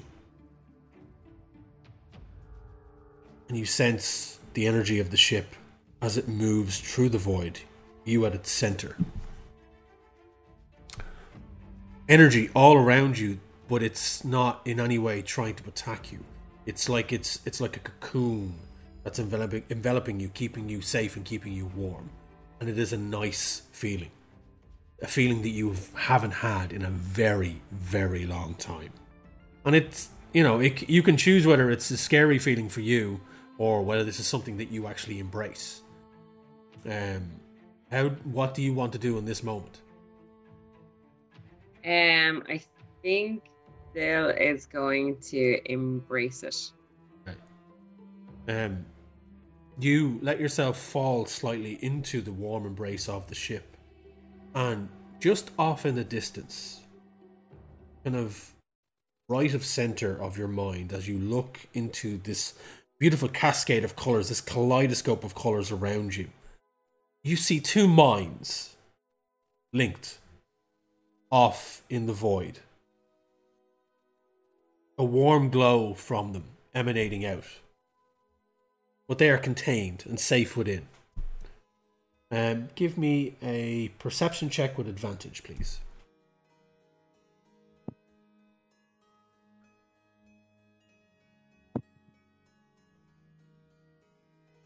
That'll be a 19. 19. Yep. You're aware that these are the twins. Their minds similar to yours in their elven nature, but different at the same time. Bright, sparking colours flashing off them like fireworks as synapses fire and their energies pulsate throughout the ship. And as you get closer to them, you see that, like a nervous system, like an internal nervous system stretching out from the 2 minds, reaching out, veins and nerve endings kind of rippling through the ship as you then are more aware of it. Like, you see these veins running past you and pulsating with energy, driving the ship on. And your mind is then aware of what looks like a kind of an outline of the ship made up of all these nerve endings and veins. And you can see the bones of it all put together, bright lights pushing its way through the cascade of the void. You then become aware of the rest of the minds of the crew. And as you're stretching out, it's at that point that right next to you, you feel this flash of shock, surprise, and emotional turmoil as Grey is jerked awake from his dream. And you can, if you wish, feel Grey snuggling closer to you, getting close for warmth. You can sense the frightened nature of him. Whatever has happened to Grey that has done this to him, you feel it at that level. You feel it at the kind of outstretched perceptive level. She's going to very slowly just reach and pat his paw and just leave it there for a couple of seconds so that he knows he's okay. Oh, I thought for sure I was getting shooed. No. Because she felt it. Like if you'd just been like clungling over, but the fact that she felt it, she's like, oh no, that hurt him. So, Lopan, is there anything you're doing, or are you just sleeping? It depends. Does my paw hurt me at all during my sleep? Does your paw hurt you at all during your sleep? From getting zapped by the chair? No. Doesn't. That's okay then. I will not think I need to go to the doctor. So, Lopan will sleep and have a good sleep. Yeah, Lopan, you dream of gold carrots, carrot juice, carrot cake. You just wake up the next morning with a pang of hunger that you need to fulfill because you just dreamt of food all night long. It's like you were swimming through the void, and the void was carrots on a ship made of carrots. You land in a sea of carrot juice. It's just all carrots, and it's just beautiful. And there are young rabbit maidens that are feeding you carrots, and just, you know, keeping you well fed and well looked after. And you wake, and your hand no longer feels pain, and it no longer has any marks on it, and you're well rested, and everyone can mark a long rest on their character sheets. Also, and we can deal with this at some point as well. Actually, no, I'll talk about this later. The three of you, Gray, if there's nothing else you want to do, Zazar, if there's nothing else you want to do at this point? No. No? The three of you awake, refreshed, as it is, Gray. The next morning, or at least 8 to 9 hours later, morning doesn't really exist in the void. And you hear the clambering of the crew once more out on the deck, and shouting, and like the usual, oi! As the day begins, we are going to take our break because we are well into this episode at this stage. After the break, we are going to announce the winners of these fantastic double editions or omnibus editions of the Drizzt Do'Urden. It's a recap of it's a comic book adaptation of the first 6 books of the Drizzt Do'Urden series, and we will announce the winner of this after the break. Our giveaway prize for this month from Dublin City Comics is the Mighty Nine Origins Caleb Widogast hardback graphic novel written by Jody Hauser, Liam O'Brien, Matthew Mercer, with art and letters and colours from Selena Espiritu, Diana Souza, and Ariana Marr. This is a great book. I have this as well, actually. It's kind of like the origin story of the character of Caleb Widogast. Anyone that's a Critical Role fan will know who that is. We already gave away, a couple of months ago, we gave away the Jester Lavur one. This is the Caleb Widogast one. So we'll ask the question for this after the break. So folks, we will see you in a minute. Bye.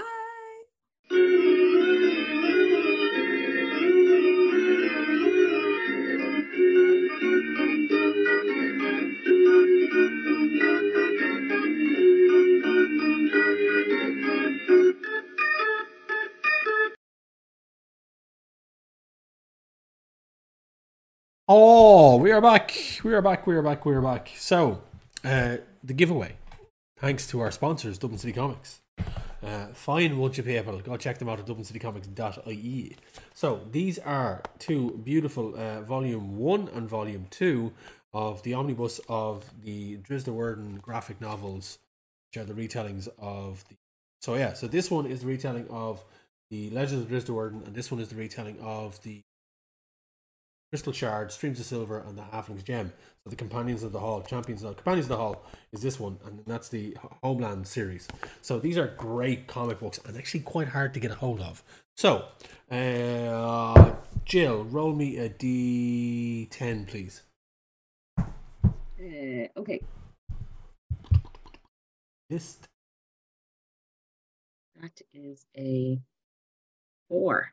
4. Greg Heron. Greg has actually won some stuff from us before. Greg, congratulations. Nice one, Greg. You are the winner. I'll be in touch I think I still have your details from before, Greg. Well done. I'll be in touch with you to get your address, and these will be winging their way to you in the near future. Congratulations, well done. Now, our giveaway for this month is a copy of the Mighty Nine Caleb graphic novel, all contained hardback graphic novel written by Jodie Houser, Liam O'Brien, and Matthew Mercer. Really, really good stuff, this. Now, I will say, warning, this is a mature content comic book, so if you are not of age, this is probably not going to be viable for yourself, so be aware of that. There is content in this book that is for a mature audience. Give it to me. So, the question, very much like the Jester Lavur one, what is the name of the player who plays Caleb Widogast in the second season of Critical Role, second campaign of Critical Role? Caleb Widogast is the character. What is the name of the player who plays Caleb Widogast? Answers below in the comments. Share the video and tag Irish Pubcast. So you have to share the video on social media, be it Twitter, Instagram, Facebook, whatever. Tag Irish Pubcast so we know you've shared it, and then you will be in a chance to win that, and we will get that out to you in the post. If the post allows for it, because we're still having problems with post at the moment, getting stuff around the world, and hope to have that rectified soon. So, without further ado, we are going to jump straight back into it. Don't forget to check out our sponsors, Dakota Irish and Dublin City Comics, DakotaIrish.ie. You can use the discount code down below there. That will give you a discount at checkout upon all of your purchases. And also check out Dublin City Comics at DublinCityComics.ie, or jump into them in Cable Street. They're a great bunch of folks. They've got everything from comic books to action figures, for a brand new, second-hand, plethora of stuff, a treasure trove of stuff. Really, really great bunch of people. So go check both of our sponsors out. So, the group, the crew, you wake up the following 9 hours later, because you don't know if it's morning or night here. And you are all well rested.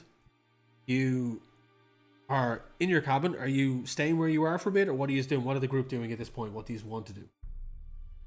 I get up. I'm a little self-conscious being so close to Zill, but I give her a little, and then I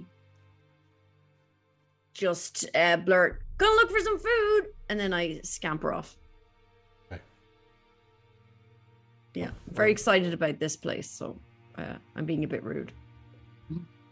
I think he has the right idea, though. I'm kind of hungry. Then, like, someone say food. Oh, yeah, I'm up for that. Literally, I'm in a hammock. Jesus Christ.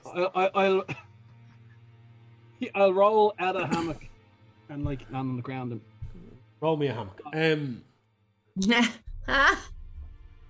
So the trio make your way out onto the deck, and the crew it's sparse. Like, the ship is in full sail, so like the crew are just doing everyday chores, cleaning the stuff up, but there's not as many of them on deck. And within a couple of minutes, you're directed and you go down below into the bowels of the ship, and you follow your nose, and you find that the galley is open and it is cooking fresh meals for all of the crew involved. You're served up a plethora of different options. You've got full vegetarian if you wish that. You've got a beautiful meat eater's platter that's available to you. You have dried meats, cheeses, some very nice crusty breads, all fresh food. It seems like that the galley definitely keeps a well-stocked kitchen. And it is nice. It's all hearty, good, filling stuff. It's a filling breakfast that will do you till lunchtime, even if you're going to be working non-stop up deck. You see some familiar faces. You see Von Breck and the maid kind of off in one corner by themselves, kind of chatting hushedly over some food. Von Breck is eating anyway. And they kind of look up and give you a wave and a nod.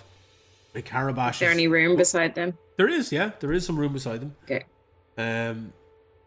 You see Carabash off to one side, and he's talking kind of hushedly with what looks like an elderly gentleman with slick back, tight, like side shaved head, slick back, kind of over the top hair, slightly pointed ears that are covered in earrings. He's got tattoos on one side of his face, He's wearing. He's not wearing the kind of the leather armor. He is wearing the kind of the high collared shirt, but this one is of a bluish hue, and he's wearing the maroon pants as he's sitting there with just what looks like a mug of steaming liquid in front of him, and he's kind of nodding along to Carabash. Carabash is talking, and Carabash looks up and nods and sees you and waves as you enter into the kind of the kitchen area, the galley area.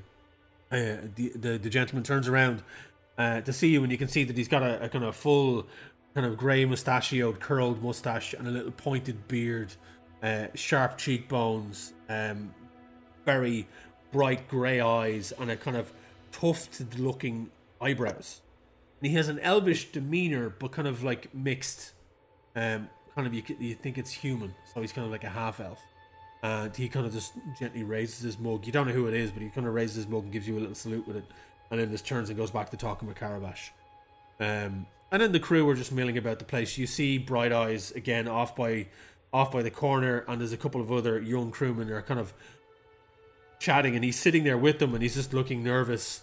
And one or two of them are turning to him every now and again and slapping him on the back and having a laugh. And it seems like a joyous group. There's no real snideness about it. They are seem to be seemingly including him in it, everything, even though he's reluctantly taking part. So that's pretty much what you see in front of you as a galley is. I'm going to go up and get myself a nice meat platter and make my way over to the Maiden von Breck and have a sit down and chat with them. Von Breck gives you another. All right, how's it going? You think then you're in the void. Pretty spectacular, actually, isn't it? It's my first time I was a bit of an eye opener, but yeah, what do you think? It's incredible. I've never seen anything like it. Oh, this is just a travel part. You know, honestly, we're going to the Flotsam. You're going to see a lot of different things. It's fun. It's interesting. It's definitely a melting pot of a bit of everything you'd find out here in the Flotsam.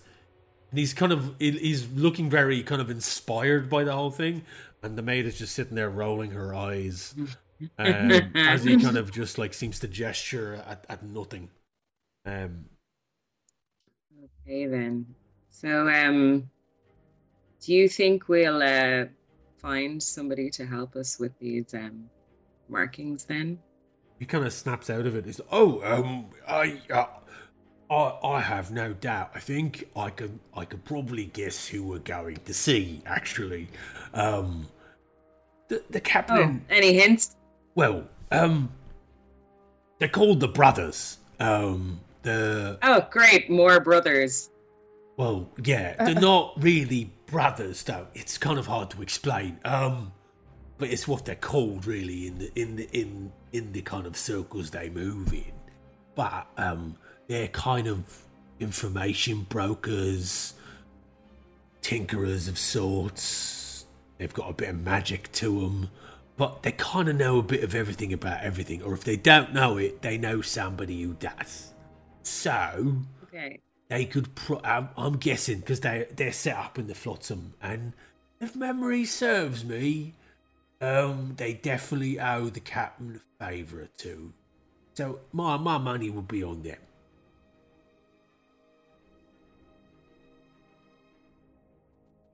And what do you hope to get out of this trip? Well, I'm just happy to be out of the. Neverwinter was kind of getting a bit boring for me, and I really wanted to get out and stretch my legs again. You know when you get that wanderlust?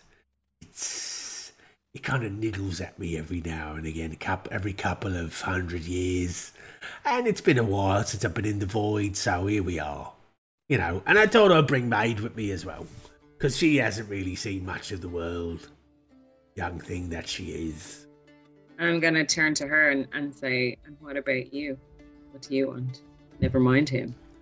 And she kind of meekly, well, kind of meekly, at this stage, because she has gotten comfortable around the three of you. Well, I'm interested in seeing what all of this brings, really. And Von Breck here thinks I'm fresh to the world as it is, but I've seen my share of situations, and this is definitely one of the more interesting ones. Who knows? And if she looks sideways at Von Breck, he wishes to maybe find a cure for my ailment, but up until this point, I think it's served me rather well, now that I've gotten used to it. And he kind of harumps a bit. He's like, well, coughs a bit on his coffee that he's drinking. We shall see, my dear, we shall see. And again, she just rolls her eyes like that indignant teenager look on her ever young face. Well, surely it's her choice if she wants to be cured or not. Oh, don't get me wrong. Of course, it is her choice, but it's definitely something that we have to keep in check, if you know what I mean. It's dangerous. We don't want it's overflowing with anger and rage, and if she looks at somebody the wrong way and decides to rip their throat out, it's going to be on us, really. So I'm really hoping that we can learn to curb our feral instincts, if you know what I mean. I get you. So, until then, I suppose it's really just life on board, really. Do you have anything planned for the next day or two? I kind of just want to explore the ship if I can. I'm fascinated. It's a beauty, isn't she? Yeah. Spear now. It's been run by Ming for quite some time now. You don't know the history of it, do you? You haven't been told. Did she tell you how? Not yet. Well, it's not. I mean, it's common knowledge, but the crew would be aware of it. But if you don't know, she procured it from her father. A wily old space traveller he was, or is. I don't really know if he's still alive, but yeah, she wanted to get out on her own and prove her worth, and prove it she did. And her father is quite the formidable individual, and she had to impress him something mighty in order to inherit this ship. And you just hear behind you a large cough, a forced cough, and you kind of, if you look, I see kind of Von Breck look up, and he kind of slightly drains of colour as Carabash is kind of just looking over and coughing in his general direction after overhearing the conversation. It's just kind of like sipping on a mug and looking directly at Von Breck, who just like stifles. Yeah, well, I mean, that's a tale really for another day, I suppose. Yeah. I'm sure Ming now will tell me herself. Sure. I think I'm finished. I'm finished here. I think I better be going. Good luck to you on the rest of your afternoon, morning, or whatever time of day it may be. I have affairs to look into. Yes. Are you coming, dear? Or well, yeah, I'm going. And he just gets up and leaves. I'm come scampering back to the squad. I finished my loop. Did you go around Did you go around the ship? Yeah. Okay. Did you want to investigate anything in particular while you did your loop? No, I was doing a scurry. Okay. Scurry. Did you want to go into in depth into anything you might have seen, or do you want to no? Okay. All good. I'm the cat of the world. Sorry. And so Gray arrives back just as Von Breck is leaving. Wayne, Lopan, when he gets his food, he's going to half meat, half veg. He'll look round and he'll see where Zildara goes, and he'll look over at where Owen is, and he'll wander off to Owen. Okay. Or hop over to Owen. I want to ask him a few things. Okay. So you saunter up and kind of prop yourself up on the table, hop up onto a chair that kind of gives you at eye level with Owen, who is again sitting on the end of a of a long table of other crewmates who are kind of conversing between each other. And a couple of them noticed you prop up, and a few of them raised their tankards, and I was like, yeah, morning. And you look over, and there's this gnome who kind of is looking, he's kind of at eye level with you as they're propped up on another stool. Well, hello there. You're one of the new crew members or new groups that have come on board, aren't you? Yeah, definitely. I didn't think of us like crew members, but like I suppose, yeah, we might be, yeah. Oh, we haven't really. I mean, the captain brought you on board, and we figured you were part of the crew now. But if you're how you are, that's fantastic. And he kind of just starts gibbering and chattering, kind of incessantly under his breath, but also speaking very fast at the same time. We haven't taken on new crew members since young Owen here. Bright Eyes himself here. That's why I thought I'd come over, and like I met him last night. And he was like really nice, so I thought I'd better to kind of get it out of the way, so to speak, and start talking to you all. Don't want to be rude on me first day. That's a fine idea. See, you've made a friend, young boy. You've made a friend. Fantastic work. Well done. My name's Lopan. What's yours? Targan Amberhands, and he kind of as he gestures with his hands, he holds up, and you see that his hands are kind of tattooed, heavily tattooed in what look like orange and gold script all along his hands, that kind of read in arcane writing and look like they have like little diagrams and schematics just tattooed up that go along down his wrists and kind of seem to vanish down the sides of his arms like veins as they dissipate off. But it's like there's cogs and wheels and different gears all tattooed across the tops of his hands and the palms of his hands, all kind of with an orange and gold ink. Seems to kind of just run up, dissipate up his arm. It's like, I am one of the ship's many, well, I'm an artificer, really. I'm not so much a mechanic. I help with the arcane energies and contraptions and cogs and wheels and all of and he kind of starts rubbing the wood along the side, and you see he's rubbing the runes. Like, this is some of my work here, as you can see, and his little stubby fingers are just kind of gently caressing the arcane runes embedded in the wood, as he kind of displays them proudly towards you. Hang on, are you saying you're the reason why if anyone like touches those chairs they get a shock? You mean the helm? Did you get a shock off there? Oh, no, that's no. And he kind of just takes a swig of his drink. He's like, yes, no, that wasn't my fault, and just kind of moves off. That's all right. I was just gonna say it might be like a good advice to put a warning sign there, so like someone doesn't get a nasty shock. Like thankfully, like my I was grounded. I think that's so to speak. So it was alright. It's generally considered quite safe not to touch anything that has an arcane glow anyway. It's kind of common sense, really. Well, like when one of those elves was like leaning up against the thing, so you kind of reckon that like if he's able to lean up against it, it should be all right to kind of like wave your hand underneath it, like. But lesson learned, like, I won't be doing that again. Because of me, there's a sign. There is now.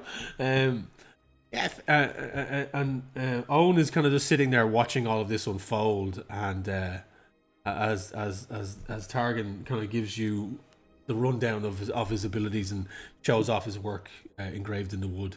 I will say it's lovely work. Like so like is that like the ship that I've been on one, or like I won't toot me on horn, but like I've been on a flying ship before, like but like. This is like amazing. Like I jested earlier that it was small, but like it was just taking the mick, But like so, is this why it's able to do what it does? Because of these like symbols, like. Well, partially, it's part of it, and we kind of, there's myself and a team of individuals, and he kind of gestures to other crew members along the table.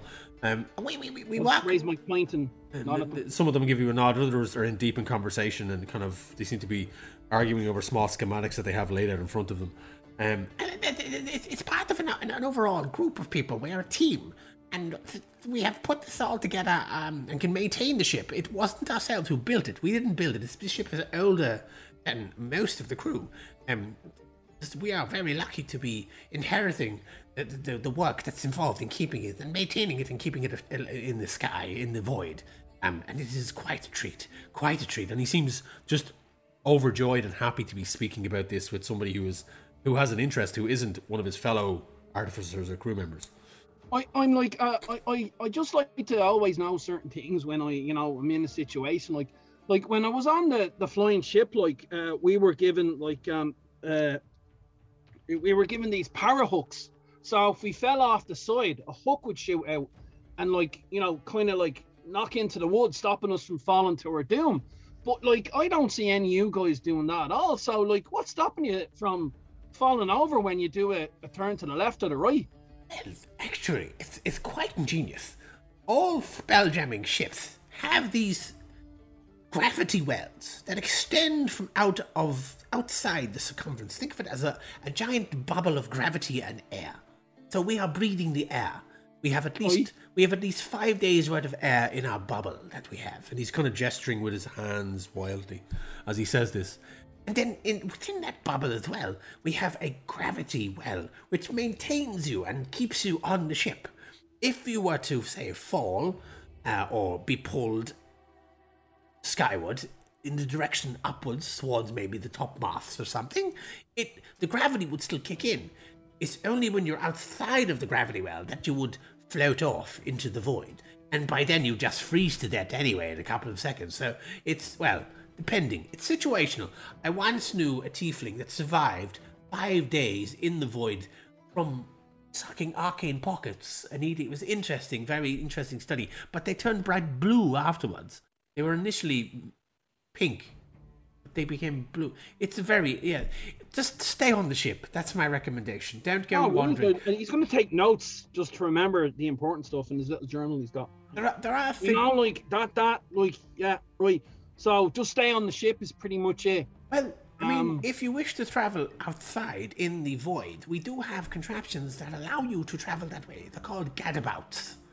There are organic creatures that are very friendly, and they infuse you with a breathable bubble, and then give you these beautiful, intricate wings that allow you to float and fly in the void. And he's kind of up on his chair now at this point, excited and, really interested in talking to you about this. And just, he's getting more and more flamboyant when he's giving these descriptions. Are you saying, I can get wings and fly just by going up to one of these gadabout things and asking? Well, it's a symbiotic relationship between yourself and the gadabout. So we have them, they're stored. They're well kept by crew members down in the I think it's 3 levels down. There's an artificer team that look after these, as well as a biologist, because they are living creatures. It's at this point that Owen seems to be now taking this moment to get up and move away from the group, because everyone's engaged in conversation and nobody's talking to him. And he's just finishing his breakfast, and he's now going to get up and leave. Oh, I actually came over to talk to him, but I'm doing gross in this. Yeah. So it's I didn't understand that last word, but I reckon it's just a matter of giving him a couple of gold, I'll get you right, yeah. Yes. And the crew, the rest of the crew then, there's a whistle that blows. After about 10 minutes of this conversation, a whistle goes off, and the crew kind of start hurrying, and it's like their breakfast shift is over, and start readying themselves to go up on deck.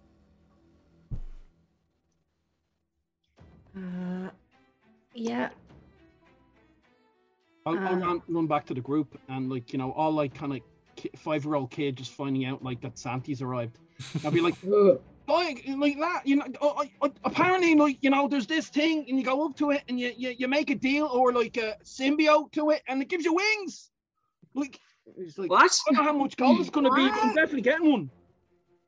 You sound like a crazy person. What are you talking about? No. They told me a gadabout. You make a symbiote deal or something. It gives you wings, you can fly. Okay. Lopan, is this a Tomo thing? Oh, hang on. And he kind of thinks were they taking the mick? Hey, if there's things like that around, we'll see them. right? Did you say it flies? Like apparently, Really? well, I kind of zoned off for a bit, but like that's the gist of it, I think. Anyway, like Sounds exciting. I still don't understand how we fly. I don't know how many spheres there are. I don't think I'll ever know. I say we try get a tour. Yeah. Your man, that table, they apparently like designed some of the stuff, like, and he points to one of the symbols. Like, it's those symbols that kind of like help the ship fly, and like then there's this like bubble that stops us from not breathing. But if you kind of like jump off the ship, you'll freeze.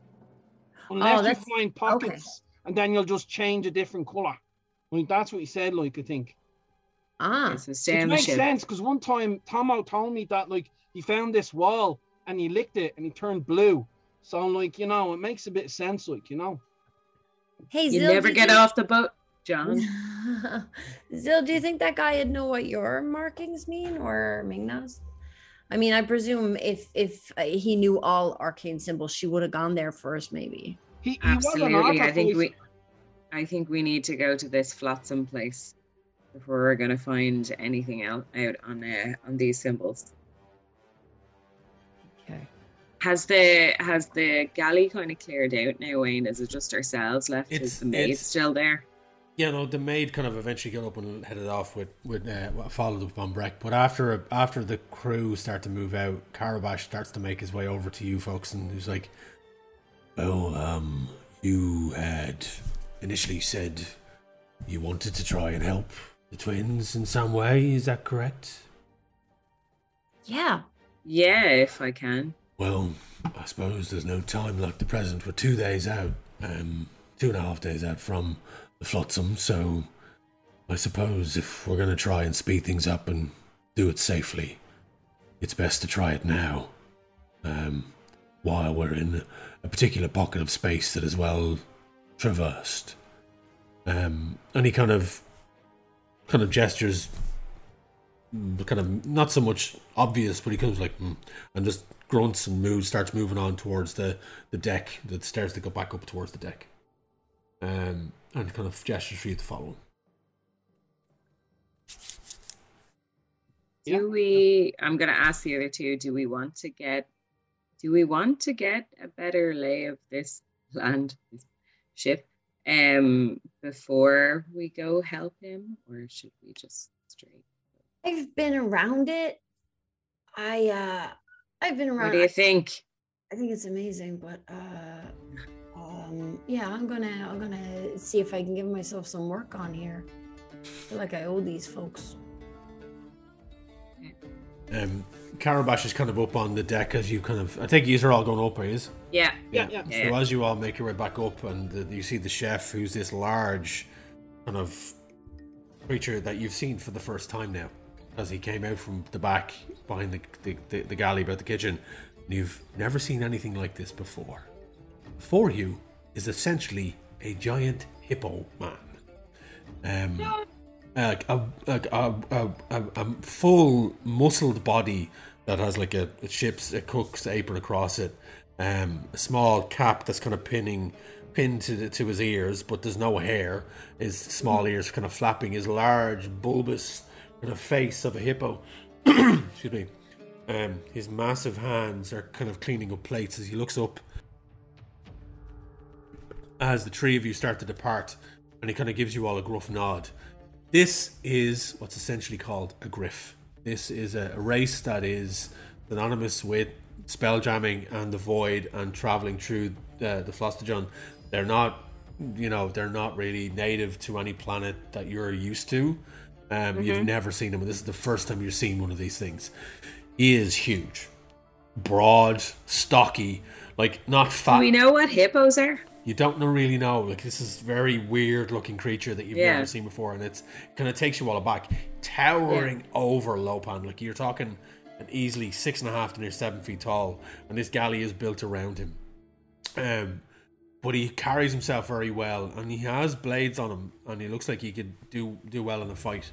You just catch this as he kind of moves in and out of the kitchen, back in and out, really not paying you much attention, but gives you a gruff nod as you head back up to the deck.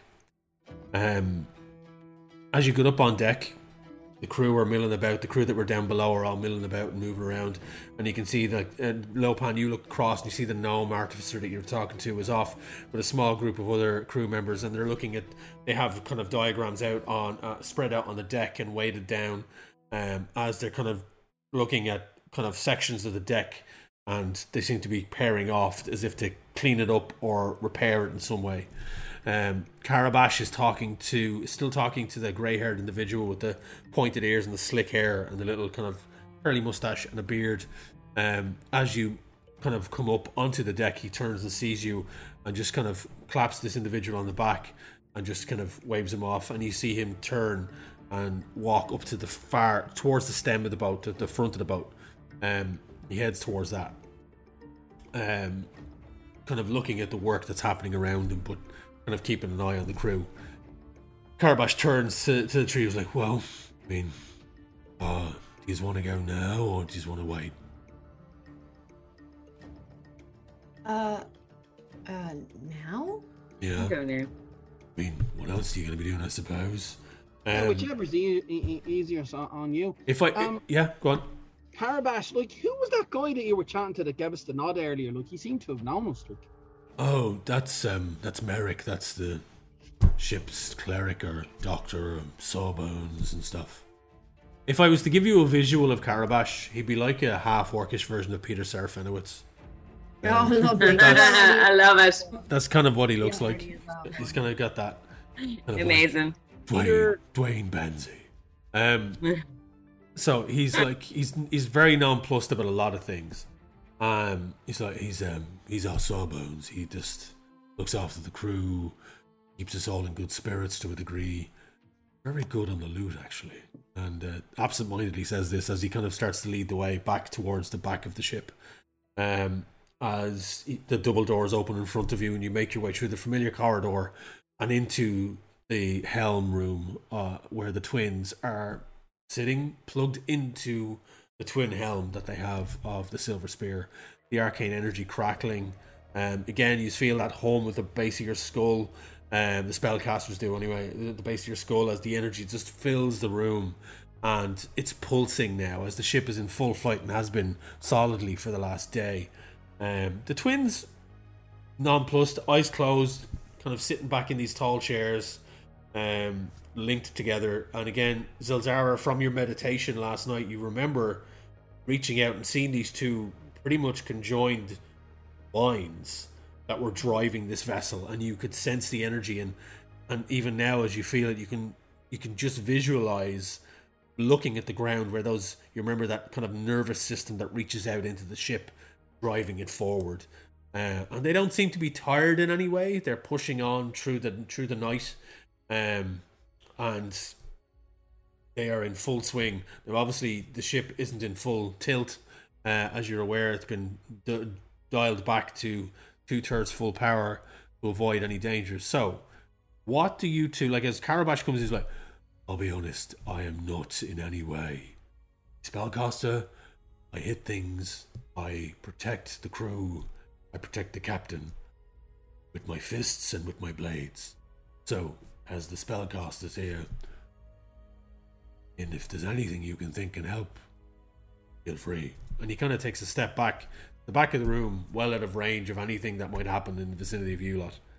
Lopan, you're standing there as the two spellcasters are doing their thing, or about to do their thing. I sense he's backing away as if something's going to happen. It just occurs to me that if I just got an electric shock by touching stuff, that if people mess with them, it could be worse, and they might not get affected considering they're spellcasted. So yeah, Lopan kind of goes, I'm like, I'll just be back here and, like, keep an eye on the place while you're doing your thing. and just move back as far as I can. Okay. So here's how we might do this here now, because you're going to try and help these two spelljammers driving the helm to actually boost the ship in some way that would keep it safe. So I'm trying to think what's the best spell or thing to do. I have got... Hey, Zil, I got an idea. Yeah? You were gonna maybe I would work on one guy and you would work on the other, maybe? Wait. Double team? Yeah. You people. Oh god. I can't help it, Captain. Body talk doesn't suit my character at all. Okay. Yeah. I was thinking of maybe doing. I've got a spell where I can enhance ability, or I could just do a little song. But I don't know. What were you thinking? My training is more of a destructive type rather than an enhancement type. Yeah, I'm wary of. Like, I could blast a ray of frost, but I don't want to damage anybody. I don't think that it will. I don't know how to apply my rather nefarious skills in the best way. Maybe you could join in on my song, Really? Yeah. As the two of you are discussing this, you hear from one of the twins on the chair, really, if you just want to help us with arcane abilities, you could simply just hold our hand. And he reaches out. You see this kind of slim, long-fingered hand just reach out towards you. We can channel together if you wish. Mainly, it just takes up your arcane abilities to drive the ships. And he still has his eyes closed, fully focused, one hand still resting on the left-hand side of the chair. But you notice that there are tendrils of energy arcing up and connecting with his arm as it's reached out. Not damaging in any way, but it's like there's long, wispy tendrils that are just kind of moving from where the chair is up into his body and along his arm, and like giving it a soft bluish glow. Both of you give me an Arcana check. Okay. Oh, she's not gonna come on now. Oh, for fuck's sake. 24. Nice. Ooh, that makes up for me. I got 9. Okay. So Zara, you kind of... I got us, baby. Yeah. You're kind of standing there and you kind of hold on to... You find yourself instinctively just holding on to your crystal for a second as you see this hand reach out and these blue tendrils. And again, you go back to your meditation from the night before and you realize the warmth and the safety of the ship, how enveloping it is. And you just know instinctively as you hold the crystal, you feel it pulse. And your hand just, other hand reaches out and comes close to contact with the elves. And you can see this tendrils start to kind of move from him and envelop themselves around you. And instinctively you know that this is not a bad thing. And you realize with that particular roll, exactly 24 is like, you know exactly what you need to do. What this is going to do, what spell jamming does, if you are a spell jammer and you're flying a helm, it uses your spell slots. That's what it does. Right. So you expend your spell slots for the day flying the ship. Okay. So helping these jammers is basically going to expend spell slots. You're not going to need to fire a ray of frost into them or anything like that, or So it's going to do is it's just going to use up your spell slots.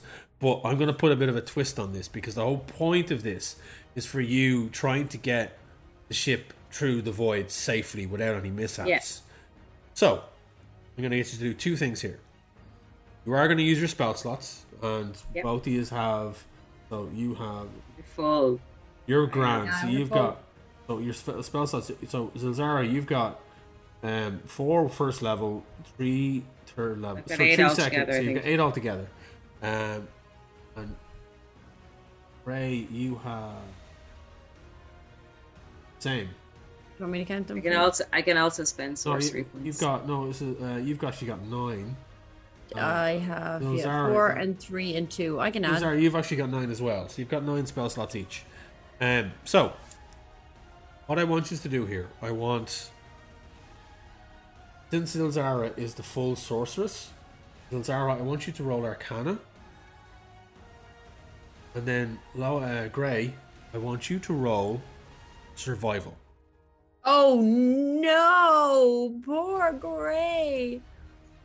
That was 16 plus 5, so 21. 21 for me too. Nice. Oh, yeah. So you, the two twins both reach out a hand to each of you, and you slowly but surely take the hand, and you feel the tendrils move up along your arms, and your vision suddenly goes tunnel for a second. It's like you're getting pulled in, and then it expands outwards, and you can see in all directions 360 degrees, as if you're just floating above the ship. It's like that. It's not so much fisheye, but you can rotate your head 360 degrees and you see the entirety of the ship and the world around you. And you can see the void zipping past, and you feel your essence reaching out ever so slightly, not fully, because they are in control and you're just like piggybacking on them. But you can start to sense the ship, its intricate underlying arcane energy. Feel the very wood of the deck. As and it's exhilarating. You've never felt this sensation before. It's like your consciousness has just been expanded immensely, and you're not even at the full tilt here. You're not in full control, but you're, like, as I said, piggybacking. With that survival check, as soon as you do this, there's an instant boost of speed. And as you're looking out, both of you looking out at the deck of you see the crew actually go whoa as the ship just takes off, full warp factor 7 like hits in, and you just like whoom, and you just see those streaks as the ship picks up speed. Lopan, you're standing beside Carabash, and you just see Carabash is just like, and it's about as impressed as he gets. And you see Lopan, what you see is the Zilzara and Grey, the tendrils from the twins have wrapped themselves around their arm, and as a bright blue glow has moved up their body, and they seem to be intertwined. And the readouts around them on, like, say, the runes on the walls just start to glow, like, kind of in unison. They all start to hum and glow, and it gets even brighter in the room. The star map above in the dome ceiling just starts to tilt and move ever so quickly, and this then starts to speed up, and you see streaks of light and streaks of kind of starscapes that twist and turn, and vortexes that are there 1 second and gone the next. And the two of you, as your consciousness expands and you see this light just flashing past, you know that you've definitely helped in this particular situation. Again, so we're going to do 3 rolls in total. So I'm going to do another Arcana. Okay. This time I'm going to get Gray to roll the Arcana and Zilzara to roll the Survival. Shit, what are my survival? Terrible, probably. Survival stat +1. 7. 7, okay. 18 plus 1, 19. 19. Okay. The ship maintains its speed. It doesn't go any faster. And as your consciousness stretches out, you start to sense things within the void, like brief flashes of light. And sorry, the Arcana check was the low one, wasn't it? The survival check was the high one. Is that correct? Yeah. Yeah, okay. Survival check was the high one, yeah. So you start to sense things in the void, and like brief flashes of light as they just zip past. But again, the ship maintains its speed.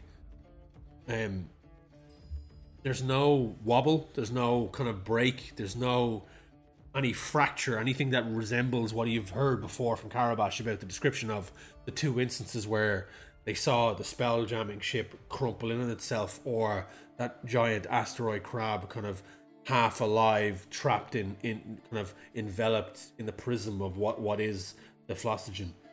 So this is the final roll. We're going to reverse it again. Lopan Survival and Zilzara Arcana. DC on this is slightly higher compared to the other ones. So Dead Lopan, I was really worried. Sorry, Zilzara and Grey. Sorry. So I'm rolling Arcana again. Yes, and Grey, you're rolling the Survival. 8 plus 5, 13. 13 on Arcana, okay? Ooh, 21, baby! Nice. Okay. The ship starts to slow down as it starts to pull back a bit, and because Azara, you kind of tense a second because you're not used to this type of a connection. You're used to being contained within yourself, and you start to feel uncomfortable in this because you're sensing both the twins together as one mind, and also Grey is there as well, and you're sharing this consciousness with these three individuals, and it's starting to unnerve you a bit. And you pull back a bit, and as you do, the ship starts to slow. And just as it starts to slow, there is a flash, starboard bow of the ship, and a fracture appears, and there's a crack that, like lightning in the air, that starts to ripple through as the stars start, the lines of stars breaks and snaps, and it's like part of where you're traveling caves in on itself, and the ship lurches slightly towards it. But Grey, you see this happen, and you reach out and push with your mind with that higher roll. Was it 21 you got, was it? Yep. What did you get? Yep. 21? Yep. The DC was 20. So the ship pushes, and you feel the ship start to suck in, and Lopan, you see Karabash kind of stand up a second as if he's hearing something. And the shouts, and you all see the crew on deck as they see this in the distance, and the shouts and calls of alarm. And you manage to shunt the ship away from the fracture as it appears just off the starboard bow. Oh, wow. And you push past it, and you see it disappear behind you. Just it's like the space is folding in on itself and starting to kind of crumple and crack. It's kind of like a bullet hole in the windshield type of a situation. Do I have the wherewithal to know what we did? You just instinctively pushed the ship, so you may not know exactly what you did. Yeah, but do I know enough to go yay? Sure, yeah. Yeah, I go yay. Yay. Sorry, stupid question. Does it matter which spell slots we've used for those? For those particular 3 rolls, I'm going to get you to use up. You're using up your 2nd level spell slots. Okay. Trade in. Done. Okay. Because you have shaved an entire day's travel off. Nice. We're helping, yeah. Zilzara, you instinctively pull yourself out of the connection, and you find yourself kind of standing slightly disorientated as your consciousness comes back into your own body, and you're kind of left there.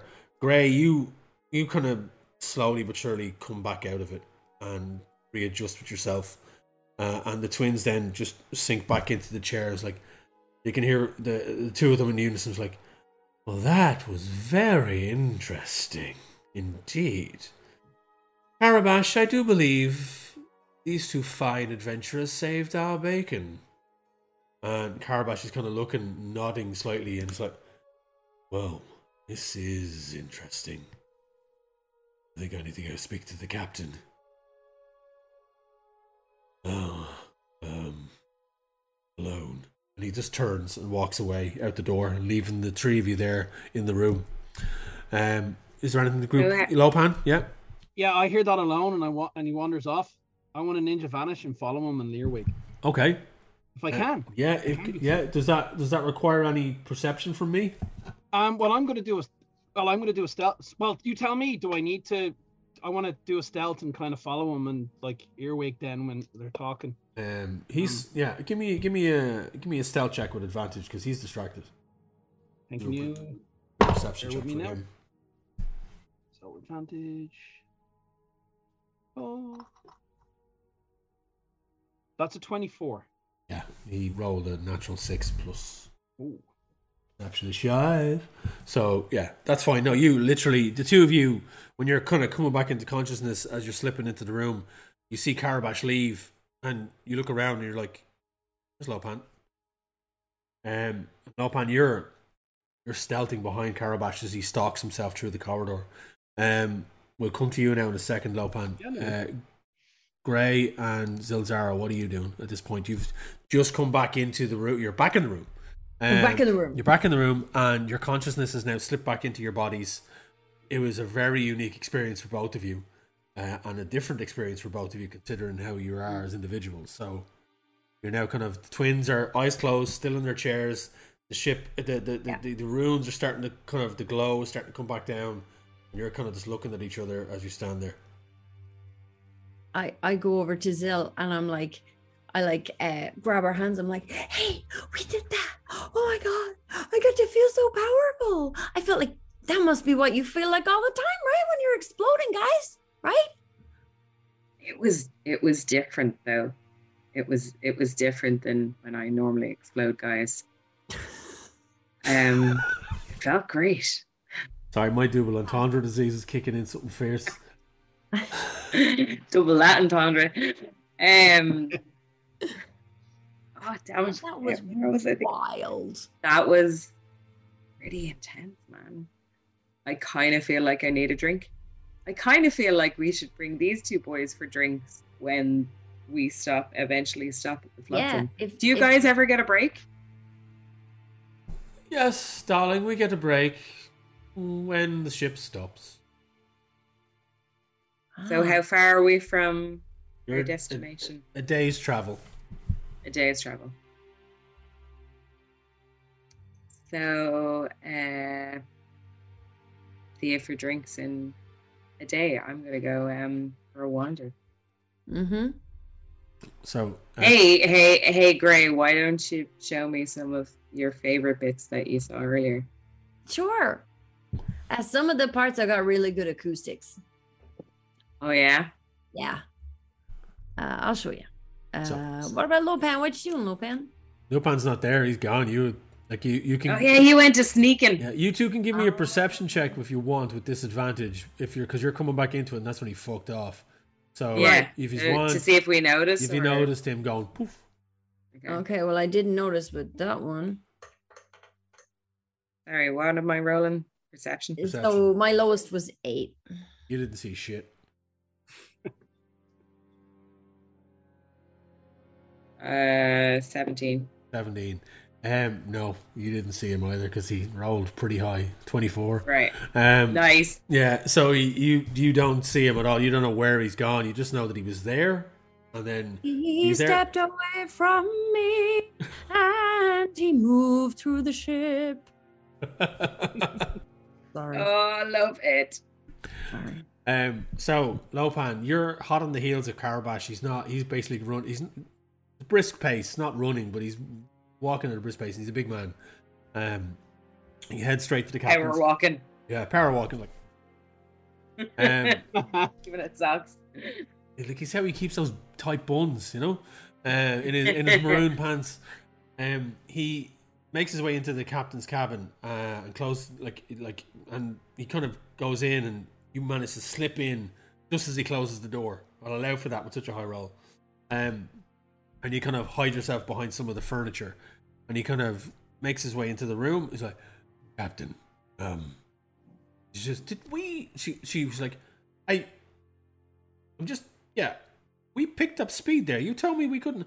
And it's like, it was your new friends. They actually helped. They helped the twins. And I think we've shaved a fair chunk off our destination. I haven't done the calculations just yet, but we narrowly missed. I don't know what happened. According to the twins, it was the Tabaxi one that helped move the ship. It was like I felt that it was a bit. We shunted.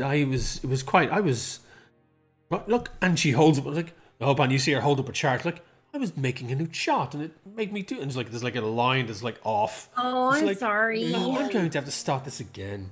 And she just puts it down and picks out another piece of parchment. What happened? Is that we almost hit a fracture. Almost. We moved at the last minute. We managed to shunt out of the way, but it was definitely there. Small at first, but started to grow. Apparently. The crew definitely saw it, so I'm going to have to calm down now. I'm going to have to rely on Merrick and his usual merriment. And she's like, well, give them more rum, I suppose. It always helps. Extra serving at dinner time at mess. Do you know? Find out how much we have left, but how much distance we have left to travel. But this. Do you think it's connected to them? He's like, well, to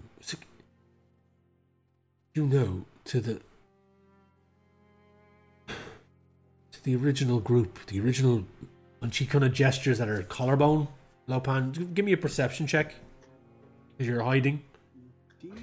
To shreds, you say? 19. 19. She kind of gestures kind of at her collarbone and kind of pulls it down slightly. She kind of reveals some of the arcane tattoos. The original crew. My father's crew. Do you think it's linked with them? It seems a bit too convenient that we're the ones finding these things, or you are at least. I don't know if it's linked with the crew, but it's definitely something to worry about. It may be. I mean, I don't know what that is. I don't know what we have to do to get rid of it. It's a curse that has followed this ship for a long time. And I've never seen it pass the way it's passed to you and to this new one. But if anyone could tell you what it is, it'd be the brothers. They knew your father. They knew the original crew members, I suppose, but they went down a darker path than what you travel. I know. It's just, I didn't think I'd have to deal with this so soon. I thought I'd have more time.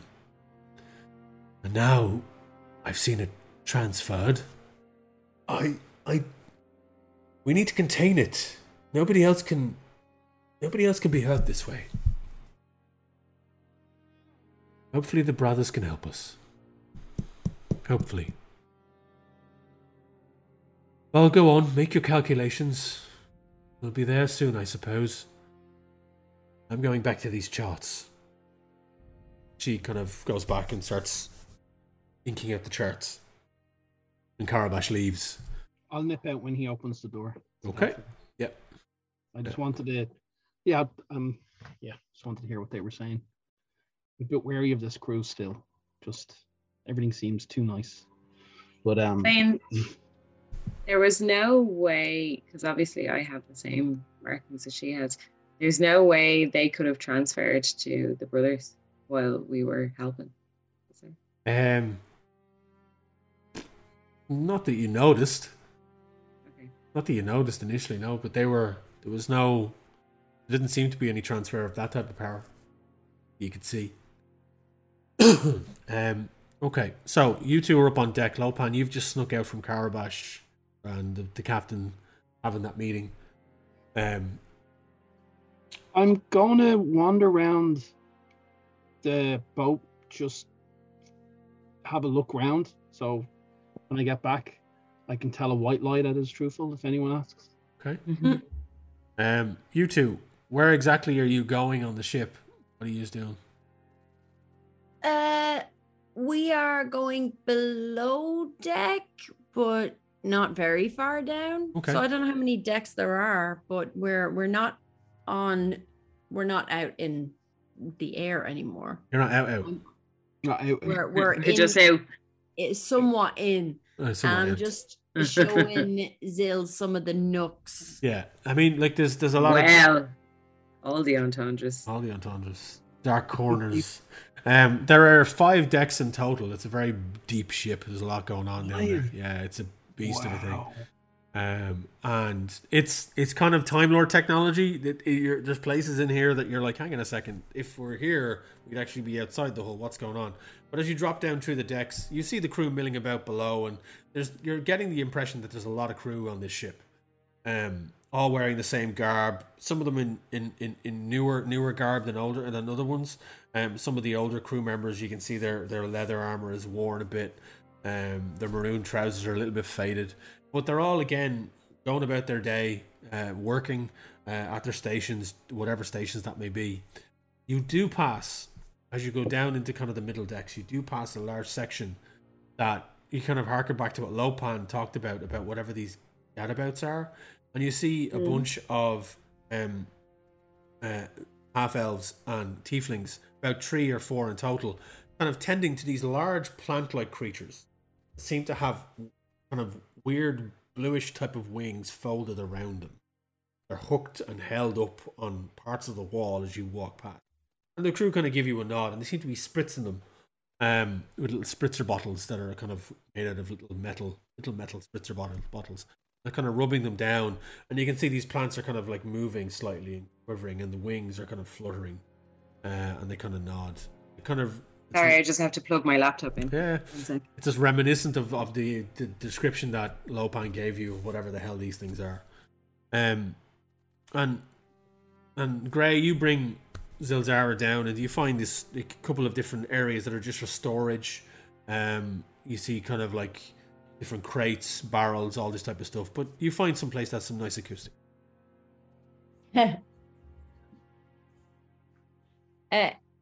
Yeah, so I'm literally dung dung dung dung dung dung dung dung walking through, just how nice the acoustics are. I'm like, check it out here, and dung dung dung dung dung dung dung dung boom boom boom. It's nice, huh?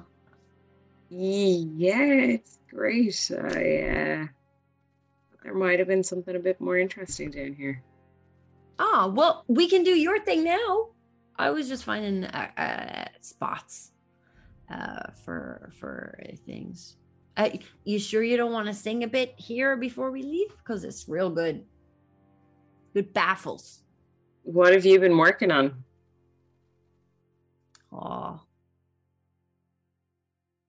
Gets all coy. Song about us, I think. Well, I'm working on it. It's not ready yet. I see. Yeah. Now I'm going to have to... Do I have to change genre halfway through? Because this is crazy. I don't know. I mean, originally it was a ballad. Is it an opera now? I don't know. Gets all synthy in the second verse. Yeah, I mean, there could have been a chance that we'd just be passengers in this thing, and it wouldn't warrant a verse. But oops, we avoided a rift in space. I don't know. So, yeah, I'm working on things, but you can't hear it yet. It's not ready. Okay, fair enough. Yeah. So, what would you like to look at? I wouldn't mind going back up on deck and taking a stroll around, because I kind of want to see the stars go by. Yeah, sure. That sounds nice. Where did Lopan get to? Yeah, where did Lopan get to? Smash cut. Lopan. You're probably wondering how I got here. Lopan just floating in space. Oh God! And that's where we'll end tonight's episode. No, the same shit happened to the same bunny twice. Like this. Yeah. So, Lopan, what are you up to? I'm just wandering around the ship, kind of like look. It's just, if anyone asks me where was I can say, technically I'm not lying that I just went roaming around the ship. So what I'm doing, just waste about 10, 12. Actually, not waste. He will look around, and like he is kind of like away from everyone. He can kind of go, this is so cool, and wander around taking note of where everything is. Is there a crow's nest on this one? There is, yeah. Okay. I already had an idea. There's 2 places Lopan will love to go. He's going to save the best to last, but he just clicked with him. He wants to know what weapons they have on this ship, because he knows that certain ships have armaments. So what would this type of ship have? And then he's going to go to the crow's nest. Yeah, weapons. That's what I want to check. So, Lopan, you're kind of wandering along the deck, and they're giving a nod to the crew, and some of them are not acknowledging your presence. You wander up to kind of along each side of the ship, and you notice that there are large kind of circular sections that are laid out that seem to have arcane crystals and trapdoors in them. That kind of seem to open into the deck below. Large trapdoors with these large, like there's on either side of this circular section, on the left and the right side of it, there are huge green arcane crystals that seem to kind of come up out of it, and then they have handles on them. And there's 3 on either side towards the kind of the stem of the ship, up at the front of the ship. So there's 3 on one side and 3 on the other, and they all seem to be pointed outwards. There's also one as you pass a bit further back. There's one on either side, kind of halfway down the ship. Now, you haven't been to the aft of the ship to see it, but you can kind of guess from the formation and what you've seen, actually, of your knowledge of ships in general, not just Spelljammers. The armaments are kind of laid out in that formation, and this looks like they are ballista placements, but there's nothing actually there. Because it's been said around Lopan, does this look like you need to be a spell user to use? No, it doesn't. Well, give me an investigation check. Cool. Just investigation. Oh, okay. That's an 11. 11. You're kind of looking at it, and while there are definite components here that seem to have arcane energy, there's also mechanisms. There seems to be winches and cogs and wheels and handles that you would turn that do something, but for the life of you, you can't figure out what it is. You're kind of like, Curiosity. I'm going to look for a nearby crew member. Yeah, you look around, and there's like a couple of crew members milling about, and then off to one side, see the familiar face of Bright Eyes. He seems to be up with his mop, and he's scrubbing the deck. Ah, Owen, nice to see you. Like, come here for a sec. Sorry, that was mop, not mop, right? There it is, mop. Okay. Hello. Yeah. Like, so you've been like, and I'm looking at it, and like, you've been here like what, 4 weeks now, yeah? I have. Yeah, and you've been pretty much around this. I was gonna say boat. Is that the right terminology for this boat, flying boat, or is it Spelljam? It's a Spelljammer, I suppose. It's what they call it. Yeah. Right. So, like, how does this work? Oh, I haven't seen that work myself. It's one of their ballistas. I think, and he kind of meekly moves over and he kind of grips the handle. There's 2 handles, one on either side, so it's kind of like a circular motion that 2 people would push. And he's like, I think if I push this side and somebody pushes that side, it's a mechanism, and the ballista will come up out of the deck, and it will be there to fire. That's when he goes over to one side and he says that, Lopan is on the other side pushing the sea. Give me a strength check. Oh God, really? Yep. Yeah. Well, there's my fun gone. Okay. An 11. Okay. Number 11. He rolled -1. He also rolled an 11. It starts to you slowly but surely hear, and you just start to hear mechanisms like cogs moving and twisting, and the 2 arcane crystals that are kind of in the circular section, they just start to, and they glow slightly as you start to push it around, but it gets about not even a third of a rotation, and then it just stops, and you can't seem to push it any further. And Owen is like, I generally the bigger crew members are the one that pushes this stuff in and stuff. I'm not. I'm. This is why I just mop things. No, it's all right. Like, may I suggest that, like, you kind of pull out the crossbones, like, why start training in this, like, where you're lacking strength, like, you might be good in, like, dex, so to speak. But no, I'm just kind of curious, and I kind of have a little bit more of a look, and like kind of like to see. I know a little bit about like crossbows and firearms, so I'm just kind of having a look to see if there's anything like that, or if it's more Arcana, which is kind of out of my set. Like, from what you can see, as soon as you started to twist and turn this thing, the deck itself started to open slightly, and you can see that there's definitely a mechanism under the deck that's coming up out of it, but you could barely make it out. With that strength check, you couldn't really fully open it. No worries. I give it a nod to Owen, saying like, we'll let go now and put it back then. Yeah, he gingerly tries to start letting it, because when you're pushing something and you're like, yeah, this is a bit at the kind of the torque, but then as you're letting it back, it kind of moves a bit heavier. So he's like, yeah, and it just kind of clunks back and hits him in the chest. He's like, ow.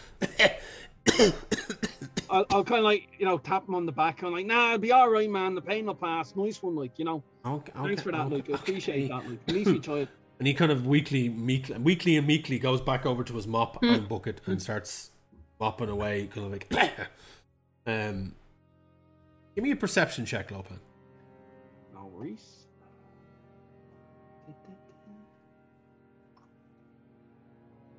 That's a 21. 21. Just as Owen moves away, and you're kind of looking back at the contraption, you notice on the deck, kind of hidden behind where that kind of the handles were, but since it moved, it seems to have skittered out. You see a small kind of cerulean crystal. It's jagged and roughly hewn, uneven, but it glimmers, kind of like starlight. Small, even in your hand, it's kind of small. I will say, like, I'm gonna wear gloves. Yeah. Pick it up just to be on the safe side. Yeah. So you're gonna pick it up? I'm gonna test to see if there's any heat coming off it. You get close, and it kind of it's pretty cool enough to the touch, as far as you can tell. Quite cool. Lopan looks around for signs, and then picks it up. You pick it up, and as you hold it in your palm of your hand, it's small. It sits in the palm of your hand. It's quite small, but you're looking at it, and it's kind of shimmering, and it's like you're looking into part of the void. Whoa! And it's refracting. And roll me your perception check, please.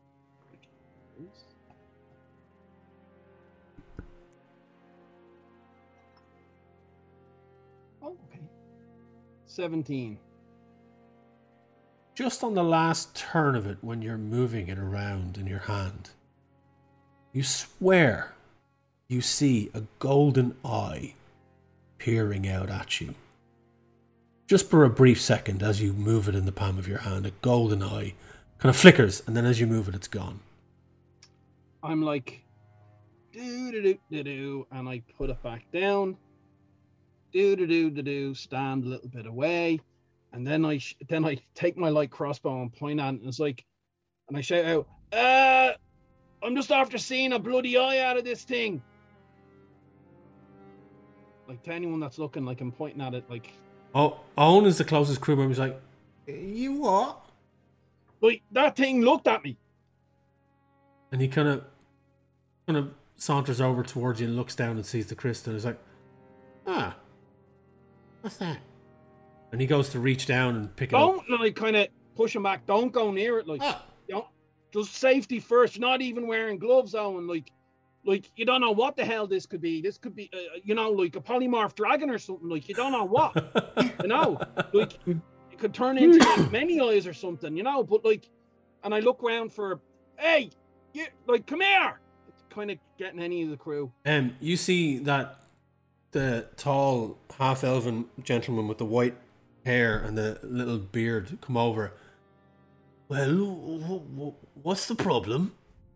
Like, I'm new to the ship, so, like, if it turns out to be ammunition, I apologize, but, like, that thing there, I picked it up, and I swear to God, it looked at me. And I've heard rumors of, like, things like this with eyes, and they turn out to be, like, creepy things, but,